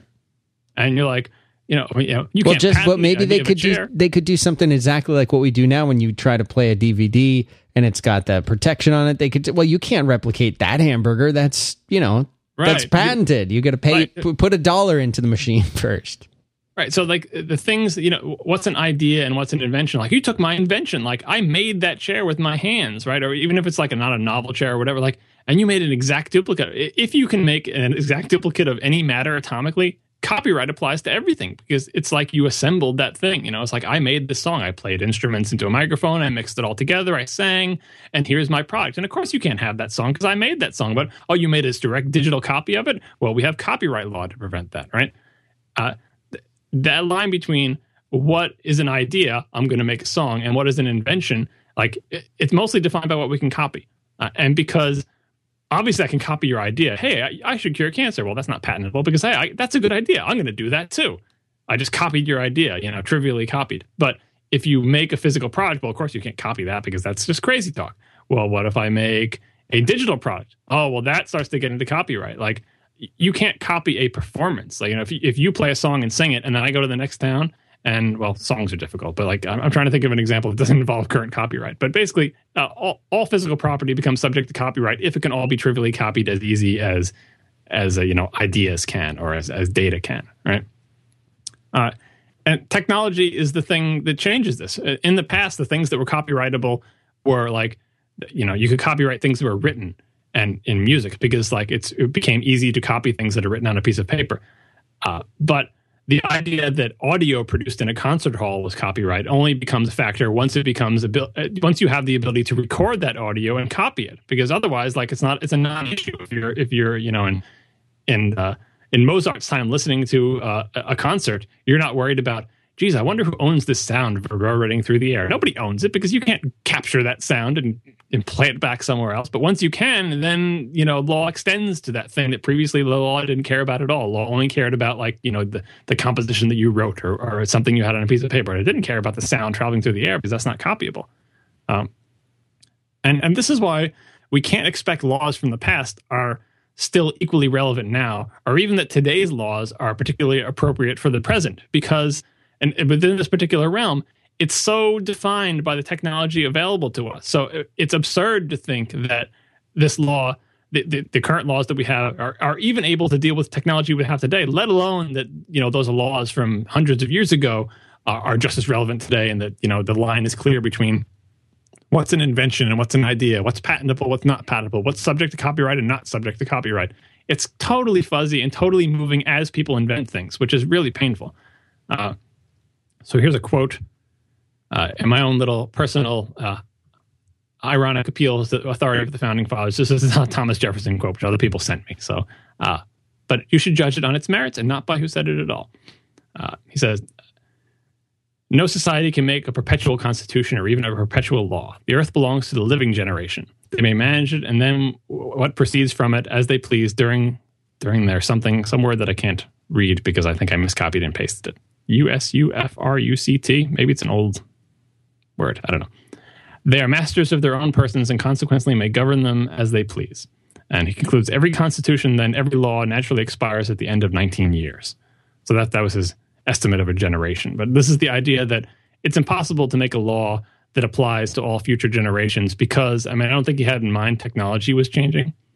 K.G. Healy says it means right of use. Usufruct? Wow, I cannot pronounce that word. K.G. Healy, you want to provide a pronunciation to me? But I think this idea, he's just talking in general, not particularly about copyright or anything like that, but that the idea that the Constitution and other laws have to evolve and change. And of course, that's why there's built-in ways to change the Constitution. As difficult as they may be, they exist. But in particular, on copyright law and patent law, technology has such a big influence on this and is advancing so fast. This is kind of why we're in this weird situation where we all agree that patent law is terrible for the software industry. Because technology just raced ahead of what the law was. It raced ahead of the current judge's interpretation of the law. It raced ahead of the law as written. It raced ahead of everything, and you get absurd situations. And I think this will just continue. And so that's why I think that there is a path from saying no patents on anything or no patents on software or anything that you decide, okay, well, that obviously isn't patentable. The reason it isn't patentable probably has something to do with technology. And as technology changes, I think anyone on any side of this issue will slowly expand the number of things that they believe patent doesn't apply to and copyright does apply to. Like that line between invention and idea and work and writings and discoveries will just keep moving as technology advances. Not because your opinion on anything changes, but just because the world changes. I think that's the underlying issue with this entire thing here. Now, finally, this is the big paper for people who want to better understand the idea of no patents on anything, and for that matter, no copyright on anything. This is a paper called Against Intellectual Monopoly. It's by Michelle Boldrin and David K. Levine. Many people sent me a link to this. I linked in the show notes to a free version you can read online in the form of PDFs, and also the Amazon paperback version, I think is a Kindle version as well. This is a very long book-length paper explaining at length the argument against, as it says, against intellectual monopoly, against having exclusive rights granted by the government to things that are intellectual, to things that are ideas. And again, this gets back to like, well, what's an idea? Well, I say an idea is this, and you say an idea is that. That's not an idea, that's an invention, and where you draw that line. This is the broad brush, here's why, as a concept, idea, you should not have a monopoly on things that could be considered intellectual property. And one of the quotes from the Amazon page, like one of the blurbs from the book from W.A. Brock at the University of Wisconsin in Madison, his blurb on the book begins with something that was going through my head the entire time that I was reading all these emails of people saying, basically, here's how the current system works, and you didn't tell me any way that I found convincing or any way at all that if you got rid of the current system, that things could still work. And it, if you really want to change something, you have to make an argument that says, here's why it's bad, and here's why you should change it. And here's the system that we have to replace it that's better in every way or whatever. And the quote is, one should bear a heavy burden of proof to enjoy a monopoly. That's kind of how I view it, that even though the current law is what it is, and realistically speaking, if you wanted to change something, it would be your job to convince the world that you're right and convince all the states to change the Constitution and stuff. I accept all that, which is why I accept that it will never be changed in my lifetime. But intellectually and in the abstract, I think the burden of proof is on the group of people who say that government-granted monopoly on intellectual property, just because it's the way it is, I don't have to explain why that should be the way it is, because it is the way it is, because reality is on my side, because that's the way it is in this country, and I don't have to justify that at all. In fact, you have to justify it to tell me why it shouldn't be like that. That's true if my goal was to change the law, which is not, because I believe it's not possible. But in the abstract, intellectually speaking, I don't feel any responsibility to do the opposite. In fact, I think they bear the responsibility to say this incredibly important, powerful, broad-reaching thing. You better have a darn good reason why you think the government should grant this thing. And the reason can't be because it's in the Constitution and that's what the country is based. Like, that's why it is the way it is. But like in the abstract, say we land on a new planet and we want to make a new government there, and we're debating how should our government work. That's kind of the way I'm coming at it. I think the burden of proof is on them. When you're trying to give powerful, it's not really rights, but like give certain powers to the people. You have exclusive ownership over this thing. What defines that thing? Why do you deserve exclusive ownership? That's where the burden of proof is, I think. Right. So it's very separate from the idea of like, I think people thought that I was trying to like rally the world to like overthrow this, the clause of the Constitution. Like, that's not going to happen. It's never going to happen. As I said, both political parties and pretty much everybody in the entire country is totally thumbs up for patents. You can't even get patent reform to make the part that everyone agrees is terrible. Forget about abolishing patents. That's never going to happen. It's not my goal. And in fact, I'm not particularly trying to convince anybody because, as I said, like I arrived at this I arrived at it gradually, slowly, and I was just kind of trying to explain how I got there. And if you're trying to see like what are the arguments from the people who are on the far side of this, who are saying no intellectual monopoly ever, read this thing against intellectual monopoly. You probably still won't find it convincing, but at least you will have the arguments that you looked for. So from John McCoy again, he says, I think the most interesting thing that the point in this book brings up is that a lot of people think patents are a good idea and then something went wrong. But you can easily find cases from the early days of industrialism that show patents blocking innovation, being used anti-competitively, etc. So some of the examples in this against intellectual monopoly thing involve the steam engine, to give you an idea. Like that's kind of what people feel is like, well, yeah, we have problems with the current patent system because of software and all the weird stuff or whatever, but we can fix that. And the idea is that patents as a concept are fine. It's just there's problems with the details. And they will always say, but like patents work great for, physical inventions or, like the steam engine. Boy, thumbs up on that. Like that's totally like, it's not a song. It's not, it's the idea of like, I've patented a new mousetrap. Like the historic notion of patents of like, those are the good patents, man. That's the stuff. Like patents themselves are a great idea. They just kind of messed up a little bit. And this book goes right after them and says, no, patents conceptually are a bad idea. And here, let's use some examples from those great things that you think are so awesome. Physical inventions, nothing to do with technology, like the steam engine. Look how damaging patents were to the progress of mankind, to the era of the steam engine. And there's many more examples in that book and many arguments. Again, you may not find them convincing, but that's the argument against intellectual monopoly in the aptly titled book. A little bit more from John McCoy. He actually did a blog post on this, inspired by our last show, that I linked to in the show notes. It's called Red Pill, Blue Pill. Here's a little section from it. One of the most devastating diseases in the world in terms of number of people affected and the severity of suffering is malaria. However, it's a disease limited to the tropics, and unfortunately the population most hit are not in a market with deep pockets. On the other hand, we sure do have a lot of erectile dysfunction meds available these days because boner pills are by definition made for sale to rich old men. This is about the incentivizing thing, that we have a system that incentivizes certain kinds of things and doesn't incentivize others. Part of this is about like global economy versus the local economy.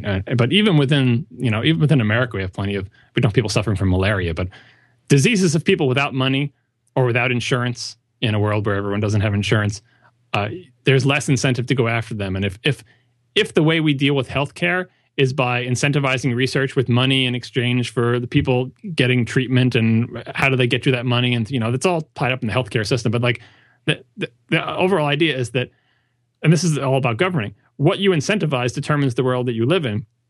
And I don't accept the idea that because the current system is the way it is and the current things are incentivized, therefore that's the only way it could possibly work. In fact, I think if you change how things are incentivized, you can change the shape of the society. And that's happened over the course of America's short history. The shape of society has been changed drastically by government policies and the way different things are incentivized. So that's why I feel this, what was it? Someone referred to it as hand-wavingly confident. Yes, I do feel a hand-waving confidence in the idea that there are viable other ways for these things to work, even if I don't know what they are, simply because, I'm not so tied to the way, like, I don't think that the way things are the only way things can be. And I'm not as scared as other people are that if we wreck the current thing, that nothing will spring up to replace it, because something always replaces it. Like, if you change the incentives, the system adjusts and there's disruption. But like, with the exception possibly of the Dark Ages, there's very rarely a time, and even that you could say in the course of all human history is just a blip. We rebound, we readjust. When you change the structure, water flows to, whatever that expression is about water finding its root or whatever. That's the basic principle of government, that we can shape our society by changing the rule structure. And I don't think the current rule structure is completely is the only way this could possibly be done. Despite the fact, the idea is like, because for the entire time I've been alive, this is the way it's been done. And so therefore no other way could possibly work, ignoring the rest of the world and all the other things people may not know about. How am I doing? 136. Not too bad. 95 minutes, 17 seconds. Yeah. So this was continued to be hand wavy. I totally agree on that. But I hope I've provided everyone who definitely should go to the show notes. If you want to hear arguments that are less hand wavy, they're all linked in the show notes. I don't think you'll agree with them, but they're certainly far from hand wavy. And the thing I took from the feedback is that, one, I was actually surprised with how many people agreed with me. Most of them I didn't read. I only read the ones who seemed like whose opinions were interesting to me because they were actually, you would expect them to be the opposite. Like the people who are physicians or pharmacists or a part of the industry. Like I expected more of them to be defending. More people, maybe people from drug companies don't listen, but pretty much all the people who are linked to those industries came down against it and saying it's not as awesome as people think it is. Whereas the people who were totally defending drug companies are either consumers of the product who appreciate what the drug companies are doing for them, because as far as they're concerned, they don't care about how this thing came about. They just know they got a pill that helped them, right? So thumbs up. Or just people talking in the abstract. I'm not involved in those industries, but I know someday I'm going to need their products, so I don't want to mess with them, right? But as you get closer and closer to the industry, people get crankier. So that was definitely a trend I saw. And the people who are totally against it, very quickly you get into the mindset of like no one should be able to own anything that's intellectual property. No copyright, no patent, the pirate party or whatever they have in Sweden or Switzerland or one of those countries. Finland? Where's the pirate party? But so those were the themes I saw in the feedback. And Sweden, yeah. And basically, no one presented me with any information that changed my position. And I don't think I presented anyone else with any information that changed their position. But I do think it was a useful discussion to have. What I got most out of it was original intent. I have a much better view of that now, and I do see where it is useful. So I thank for the people who sent that feedback. And all these different pointers to different arguments for and against this type of thing do provide me with, more of a solid foundation for what I'm thinking. But I don't know if it's like, it's the type of thing where when you read something that already agrees with you, you're like, man, this is really convincing. But is it really convincing, or is it just like echoing things that you were already thinking in your mind in less defined ways? So I don't know if it's possible to change anyone's mind on this. I would be perfectly happy if we could all agree that the current state of patents in the technology industry are bad and we could reform those. And I am definitely not on a crusade to get the patent and copyright clause removed from the Constitution, because that will never happen within any of our lifetimes, and probably not within the next 100 or 1,000 years, unless there's some kind of nuclear war. I did it. Yeah. So I hope people found this discussion, if not useful, then at least amusing or interesting. But as many people were quick to point out, unlike gaming and technology, I can't hold forth authoritatively on any of these topics, but it doesn't mean it doesn't get my dander up. I can be inarticulately angry just like the rest of America.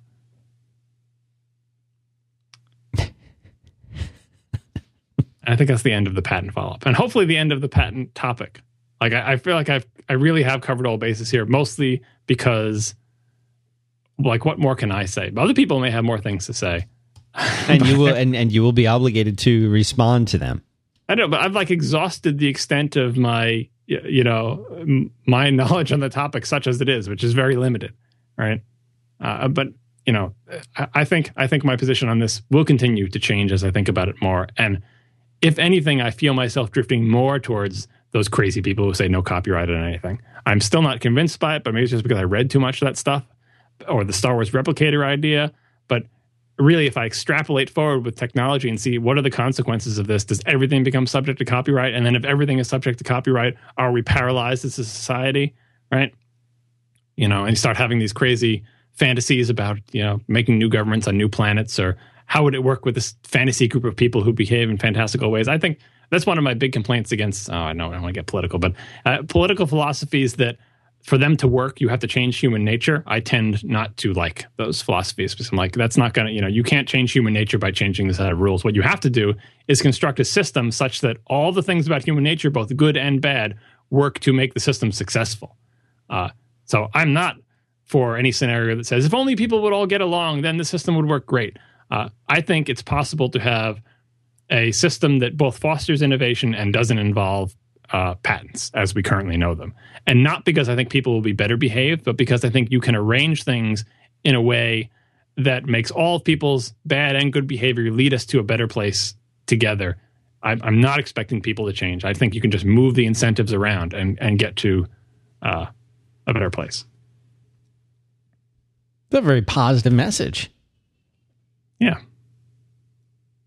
It's nice. Someone, I remember the inspirational Steve Jobs quote from the last thing. Do you remember that? Like how the world is made up of people like you and you can change it. Yeah. Someone slammed me for that, saying, what he was saying, you got to have good actual ideas, not this hand-waving stuff. Hand-waving's a start. It's all got to start with hand-waving. Steve Jobs would spit on you for quoting him and then not providing concrete solutions to incentivize research without the patent system. That's not what he meant at all. Maybe it's not what he meant. I'm sorry for disappointing Steve Jobs. So I get, believe it or not, that was the follow-up, and I have a couple of miniature topics here. All right. And I could leave them for next week, but I'm not going to. If you made it through this part of the show, congratulations to you. You've come to the other side. If you're now looking at the timeline again and laughing about how I was once again wrong about this being a short show, I apologize, but what else is new? You know I wasn't going to make it, and I didn't. Instagram. Talked about Instagram last time. I guess this is still a little bit of follow-up, at least not patent follow-up. Alex Chan was one person who bravely provided follow-up on something other than patents last week. And I was talking about how Instagram is bought out by Facebook, and they aren't particularly incentivized to make Instagram successful, because if Instagram is successful or fails, it doesn't affect their fortunes anymore, really, because they're not a competitor. And he says, I think Facebook does have some motivation to keep Instagram going because it allows them to make similar buyouts in the future. If Instagram sinks without a trace, then other companies might be less keen to be acquired by Facebook. And he gives the example of Apple and Dropbox not wanting to be acquired by Apple. This could cause headaches if there's another Instagram-like startup that Facebook feels threatened by because they've thrown away their ability to buy the company. I think that's an interesting notion, but we've had a long history of big companies buying small companies and then having them disappear into obscurity or crumble or just slowly die. Google does it all the time. From the perspective of outside people, they love this little company. Google buys them. That company stops enhancing their product. They go away. And it keeps happening. Yahoo bought a whole bunch of companies. They kind of fizzled, disappeared, and were mistreated. And Facebook, if they do the same thing, like the basic problem is that, again, getting back to systems constructed to work with people's instincts, people want money.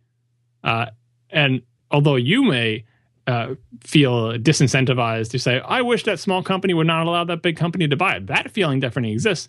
But if you were the founder of that small company and are looking at, millions or billions of dollars, it's their decision that matter because they're the ones who control the company. And I think those people will continue to accept those offers because it's a lot of money.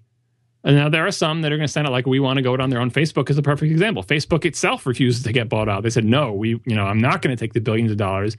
I'm in it for the long haul. I'm going to be a pillar of the industry. That was Mark Zuckerberg's thing, right? But I don't think small companies being bought out and fizzling is changing the ratio of people who think that. If you have that Mark Zuckerberg ambition, it's not because you see other little companies dying, probably, or not just because of that. And Facebook's probably does not feel motivated to make sure these companies that it buy don't fizzle because like, oh, then we won't be able to buy other companies. You can buy them because you're Facebook and you're big and your percentage. Like if you run across a Mark Zuckerberg, well, bad luck. But that ship has sailed. It's too late by changing your behavior to reassure anybody like, oh, we're totally going to take care of you. It's not going to be like we're a big company who has a small one and they got squandered. Nothing that Facebook does can change that perception.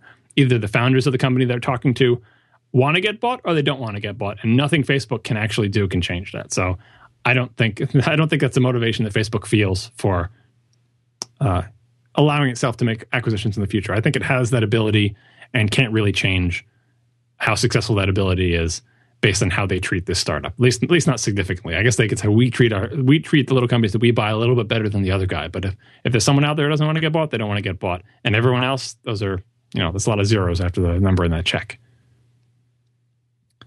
One more thing here about the new MacBook Pro. I guess this is a topic and not follow-up because it's follow-up from another person's show. This is Marco talked about the new MacBook Pro, I think, on his show. Yeah. Or rumors of the new MacBook. Rumors of the new MacBook Pro, and I think I talked about that a little bit with Jim Dalrymple on Amplified as well. But the rumor is that the new MacBook Pro 15-inch is going to be essentially a 15-inch MacBook Air. And there are lots of questions as to will it be upgradable. That one of the things that people love about the MacBook Pro line is you can do things like take the DVD drive out and put a second hard drive in. Even though Apple might not want you to do that, you can do that. You can do that kind of thing. You can easily upgrade the RAM. And of course, the MacBook Air line, it is a sealed container. You can't open it. You can't do it. Whatever you get it with it, that's how it comes. Now, I'm sure people could rip it apart. But with a MacBook Pro, you just pop off the little panel and throw RAM in there if you want. And most people can do that comfortably themselves. That's the big concern. Of course, there's also talk about the Retina displays coming to potentially MacBook Pro and the Airs. Yeah, and I mostly was going off Marco's reading of these rumors, and a couple of things confused me about it. One, that the idea of a Retina display, I'm slightly confused by that. I'm kind of in the camp with Marco that I wouldn't be surprised if that actually took longer than we think it would. Not because of the technology or anything, but just because, macOS 10 has had this weird dance with high resolution displays where they were going to have adjustable resolution where you could change the scale factor. And the later releases, like in Lion, they said, okay, forget about that adjustment thing where it's like 1x, 1.5x, 2x. That's too complicated because you get pixel cracks, and we need to have integer multiples. And in fact, we only have to have one integer multiple, and that's 2x. That totally worked for us on iOS. We doubled the screen res, kept everything the same size. Everything got more detailed. That's what we're going to go with. And they call it high DPI mode in Lion. You can enable high DPI mode, and then basically, since you don't have a Retina display, what happens is that your effective resolution halves and everything is drawn with twice as many pixels. And current displays, that's way too cramped. Like you take your, 1000 by 2000 screen and it becomes a 500 by 1000 screen because I can't do the math in my head for the actual resolutions. The problem is that all these things, 1x, 1.5x, 2x, 3x, even just the plain old 2x high DPI mode, they have not ever looked right in any build of macOS 10, even on a simple application like TextEdit. Like in my macOS 10 reviews, I always give here's a screenshot of TextEdit scaled. And so the last one, I'm like, here it is at 2x. It's a big damn mess. Like things don't draw right. Things aren't in the right position. Like it doesn't mean these are insurmountable problems, but practically speaking, Apple has yet to release a version of this operating system that works correctly when you double everything. And so I'm like, look, they're going to come out with Retina displays. Doesn't it have to be tied to a new version of the operating system? As far as I know, the current version of Lion still doesn't work correctly in this way. So it feels weird to me that they would release notebooks with a Retina display before they have an OS that can actually use them. Because then what would it do? It would just do everything doubled? Like, what the heck is the point? Maybe, like, you say, oh, they'll do just what they did in iOS. Like, but they haven't been able to. They keep trying, and too many apps draw weirdly. Like, if they can't get TextEdit to look right, it shows they haven't dedicated resources for it, or they haven't taken it seriously. But man, once a Mac arrives with a 2x resolution screen, don't they have to have an operating system that can use it? Because you can't just put it out there. Yeah, everything will be microscopic. You wouldn't be able to see a damn thing on it. So does that then dispel the rumor, or does it just simply imply that if Apple's going to do this, that they are ready and they're going to? It confuses me. Yeah. It confuses me because I think that they would have to be like, I guess if you delay the notebooks until Mountain Lion is out and Mountain Lion does this awesome, then you're all set. But all the things I'm reading are like, oh, new notebooks are like imminent, right? And how can you even ship the thing? Like maybe it's just like fixed in pixel doubled mode and just everything is pixel doubled. And then as Marco pointed out, things tend to look kind of ugly in pixel doubled mode, at least if we're going by the iPad Retina display. So are you shipping Mac laptops that are fixed in pixel double mode because they ship with Lion and they look worse than the laptops they're replacing? It just seems odd to me. So, I mean, surely Retina Macs are coming, guaranteed, but the timing is confusing to me, and I think it would be totally weird for them to ship them with Retina displays, but you can't actually use them as Retina displays. Everything is just doubled for you. So that something's wrong there. Either the rumors are wrong that they have Retina displays, or the rumors are wrong about the timing, or both. The second thing is on size and weight. The rumor that Marco relayed was about it will be thinner but not wedge-shaped. You know, take out the optical drive, you know, yada, yada, all the stuff we know they're going to do. Yeah. But don't make it into a wedge. Instead, just make it like thinner overall.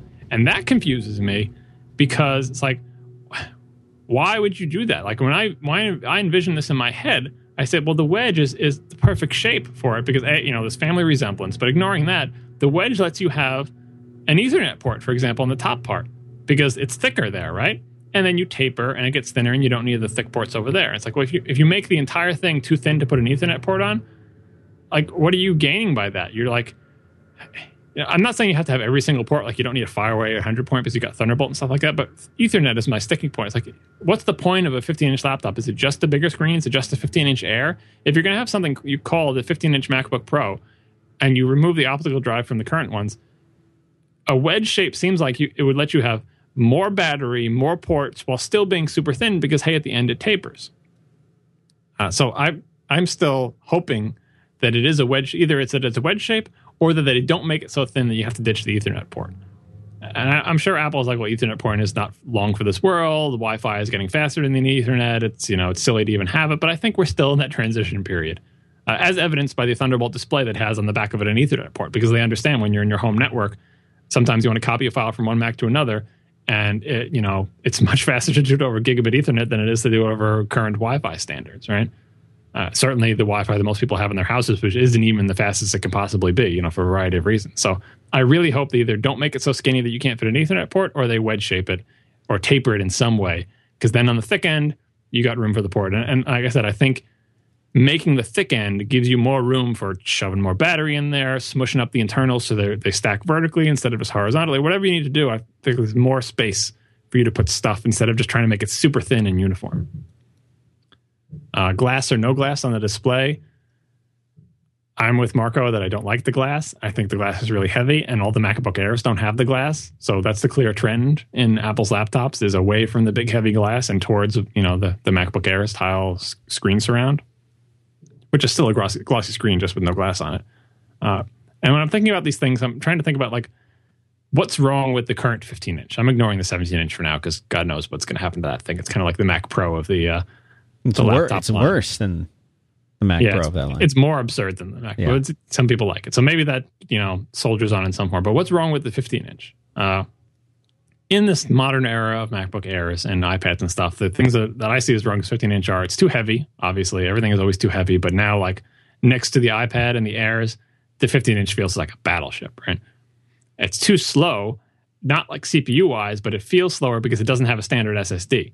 You know, the Air is like, you get no choice. It's coming with an SSD, and that SSD is much nicer than the crappy laptop drives that you used to buy and things. So even if you buy the cheapest MacBook Air you can, you still get an SSD. But if you buy the cheapest MacBook Pro, you do not, and it feels slower because of it.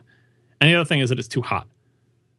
So I think they will go to stock SSDs, if not in this revision eventually. The hotness, that'll be taken care of by having, you know, the new chips, lower power chips, and better integrated GPUs, so they don't need a discrete GPU and all that stuff, just the general march of progress. And it being heavy, as Marco pointed out, the CD drives are not heavy.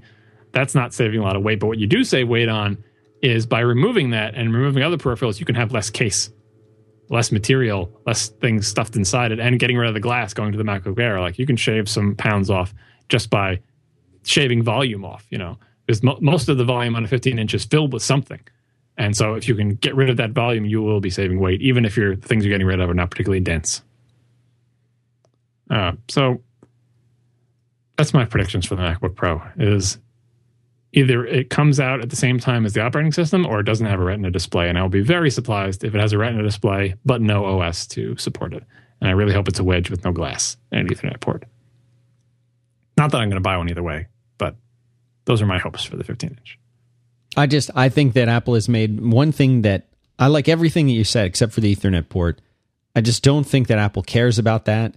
I think if you want an Ethernet port on your portable computer, then you get one of their nice displays and it has the Ethernet port in it.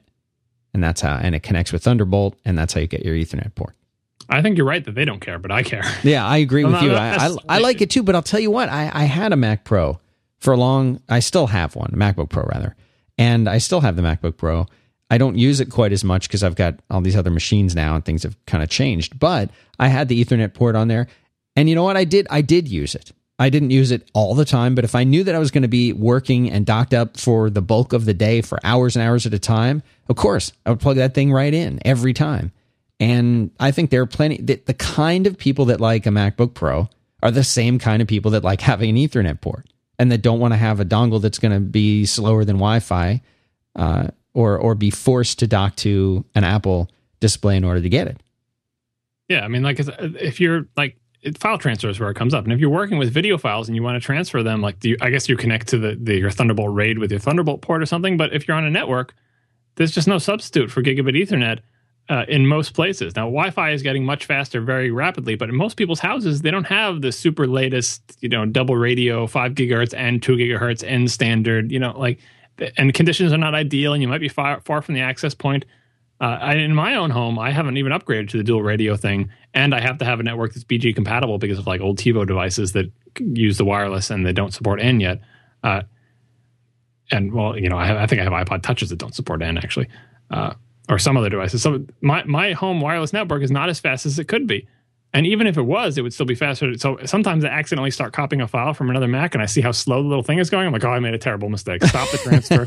Go over, plug in the Ethernet port to the thing, and it's just so much faster. And obviously, it's on its way out. Soon, Wi-Fi will be faster. But I like the Mac Pro. I would plead with Apple, just one more. Give us just one more with an Ethernet port. It seems like you got all. You don't have to make this thing as thin as an air. You can make the wedge just barely thick enough for an Ethernet port at the end, and then make it taper, and it'll still feel pretty thin, and it'll still be lighter.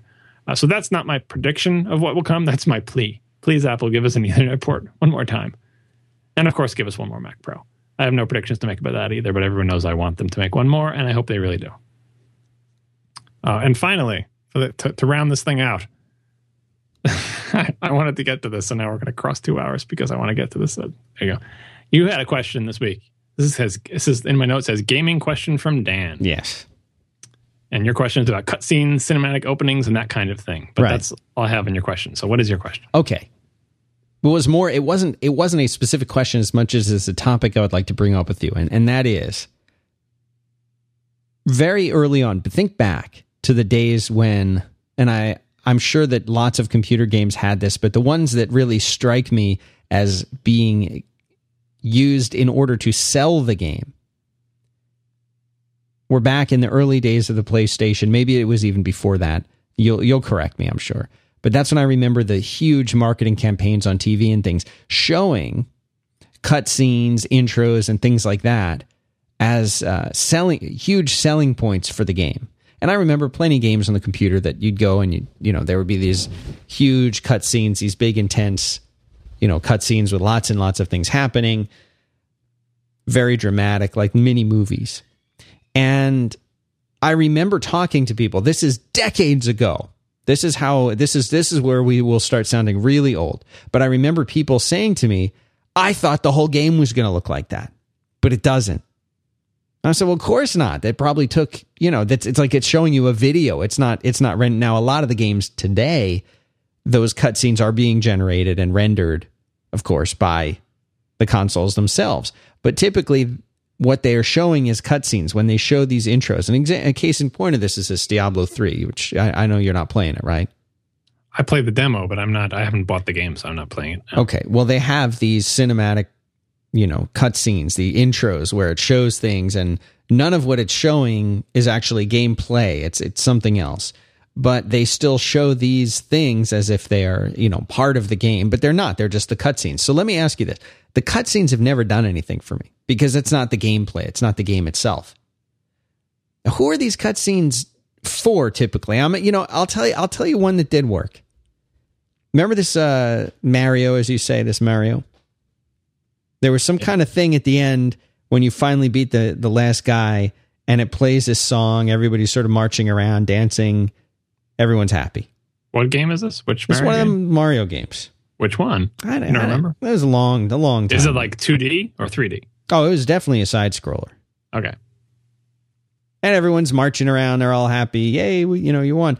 And this is the game where if you did a certain thing, you beat a certain thing a certain way, then the turtles would look different. Remember? They would look different. Somebody's listening is going to know what I'm talking about. But if you did something, it had the map. It was the first one that had like the big map that you could walk around, and you had Yoshi. You could ride Yoshi in it. He had his little, Super Mario World? I'm not an authority on old 2D Marios. Okay. Well, somebody will tell me which one this was. Anyway, at the end of it, there's this big song and dance, this big whoop-de-doo about, okay, you won, great. But it was all done, with the game. This was the game. It wasn't, and sometimes these cutscenes to me, they show that they don't even show the gameplay on these commercials. They just show these cutscenes. And I meant to write down which commercial was on the air, because there's a commercial that's on TV now all the time on whatever this channel is that my kid watches. Assassin's Creed 3? Sure. Yes. I mean, it doesn't matter. But the whole commercial is showing the cutscenes. Now, so here's my question for you. Are people buying the games to play the games, or are they buying them because of the cutscenes, which is what is being like if you see this Avengers movie, right? They show the Hulk, he jumps from one thing to another, you see punches something, and then Iron Man's flying around a little bit. When you go to the movie, as a moviegoer, I would expect that to be like what the movie's like. And apparently it is. In these games, though, when they show these previews for the games, you may see a cutscene like that. But it doesn't feel like it's part of the game. It's like, look, I just flew the rocket and I landed in the base, and now it's like cutscene time. I was always impressed with the Halo games because their cutscenes were the game. It was the game. You were in the game. I loved that. I thought that was great. Very effective way to do it. But so many of these games, that's not the case. It's like, and now we will show you a cutscene in which the character who you normally never see like this talks to the enemy who also doesn't really look like this. And then you're back to like the little sprites running around the screen shooting at each other. Do you see where I'm going with this? Yes, I see where you're going with it. And before I answer your question, we do have a confirmation that it was Super Mario World from High Indian. He says, if you beat all 96 levels in Super Mario World, then the seasons change from spring to autumn and the enemies change sprites. That was a great thing. That's the game you're thinking of. That was a great game. Right. I beat that whole thing. That's back in the day. Yeah, classic. So for this thing on cutscenes and stuff, it seems like a couple of threads of concern. One is the idea that it's like false advertising or it's misleading, that you are enticing people to play a game by showing them something that isn't part of the game that you play. And in some cases may not even be something that you see. Like, you brought the example of seeing an Iron Man or an Avengers trailer or something where something happens and you'd be disappointed if that wasn't in the movie. That actually does happen. There are trailers with scenes that don't make it into the movie. But the general point that like, all right, so this is the kind of thing you're going to see in the movie. And you go to the movie and that is the kind of thing you see. It's not as if they show you this awesome computer graphics in the trailer and then you go to the movie and it's a bunch of guys wearing costumes hitting each other with cardboard swords, right? But this idea of showing something that isn't necessarily reflective of what the game looks like has a long and proud history. Like if you can remember the paintings on the covers of Atari games, do you remember those? Yes. Like those games are a bunch of blocks moving around on the screen, and then they'd have this painting of like centipede with a giant monster centipede coming at you. Yeah, it was very exciting, and you'd look at the Yars' Revenge, and then you see like you get it, and it was still a great game, but it didn't look like that. Yeah, and so believe it or not, I think that's actually part of the experience of gaming and not a misleading advertising type of thing. Of course, people are misled by all sorts of things, but I bring up those covers because it's such an absurd contrast between what you see on the cover and what you get. And you may say, oh, no one expected those kind of graphics because it was obviously a painting and not a screenshot, and no one was misled. But at the same time, people didn't know what video games were. And some kid in the store is like, I'm going to get this game. Look at this. This is amazing looking. And they get it. It's Breakout. And you're like a little block going back and forth, bouncing another little block up and a bunch of other little blocks. But the cover was like lasers and spaceships. And, little kids are misled by things. I think that's just part of growing up. But the other part of it is that I see those type of covers and those type of, here's this amazing thing. It's part of the idea of gaming or novels or anything. It's kind of like buying a novel with an amazing thing on the cover. And you're like, and I read it and there weren't even any pictures. There aren't pictures. But what happens in your head while you're playing a game is not necessarily limited by what appears on the screen. So those fantastical covers are as exciting and dynamic as the things going on in someone's head when they're playing Pac-Man or Breakout or Centipede, even though the graphics don't show that. In the same way that a cover of a book showing a dragon and a guy with a sword clashing and lightning in the sky or whatever, there's no pictures in the book, but when you read the book, that's what's in your head. And I think games are a lot like that because they are, an abstraction and a simulation of some situation.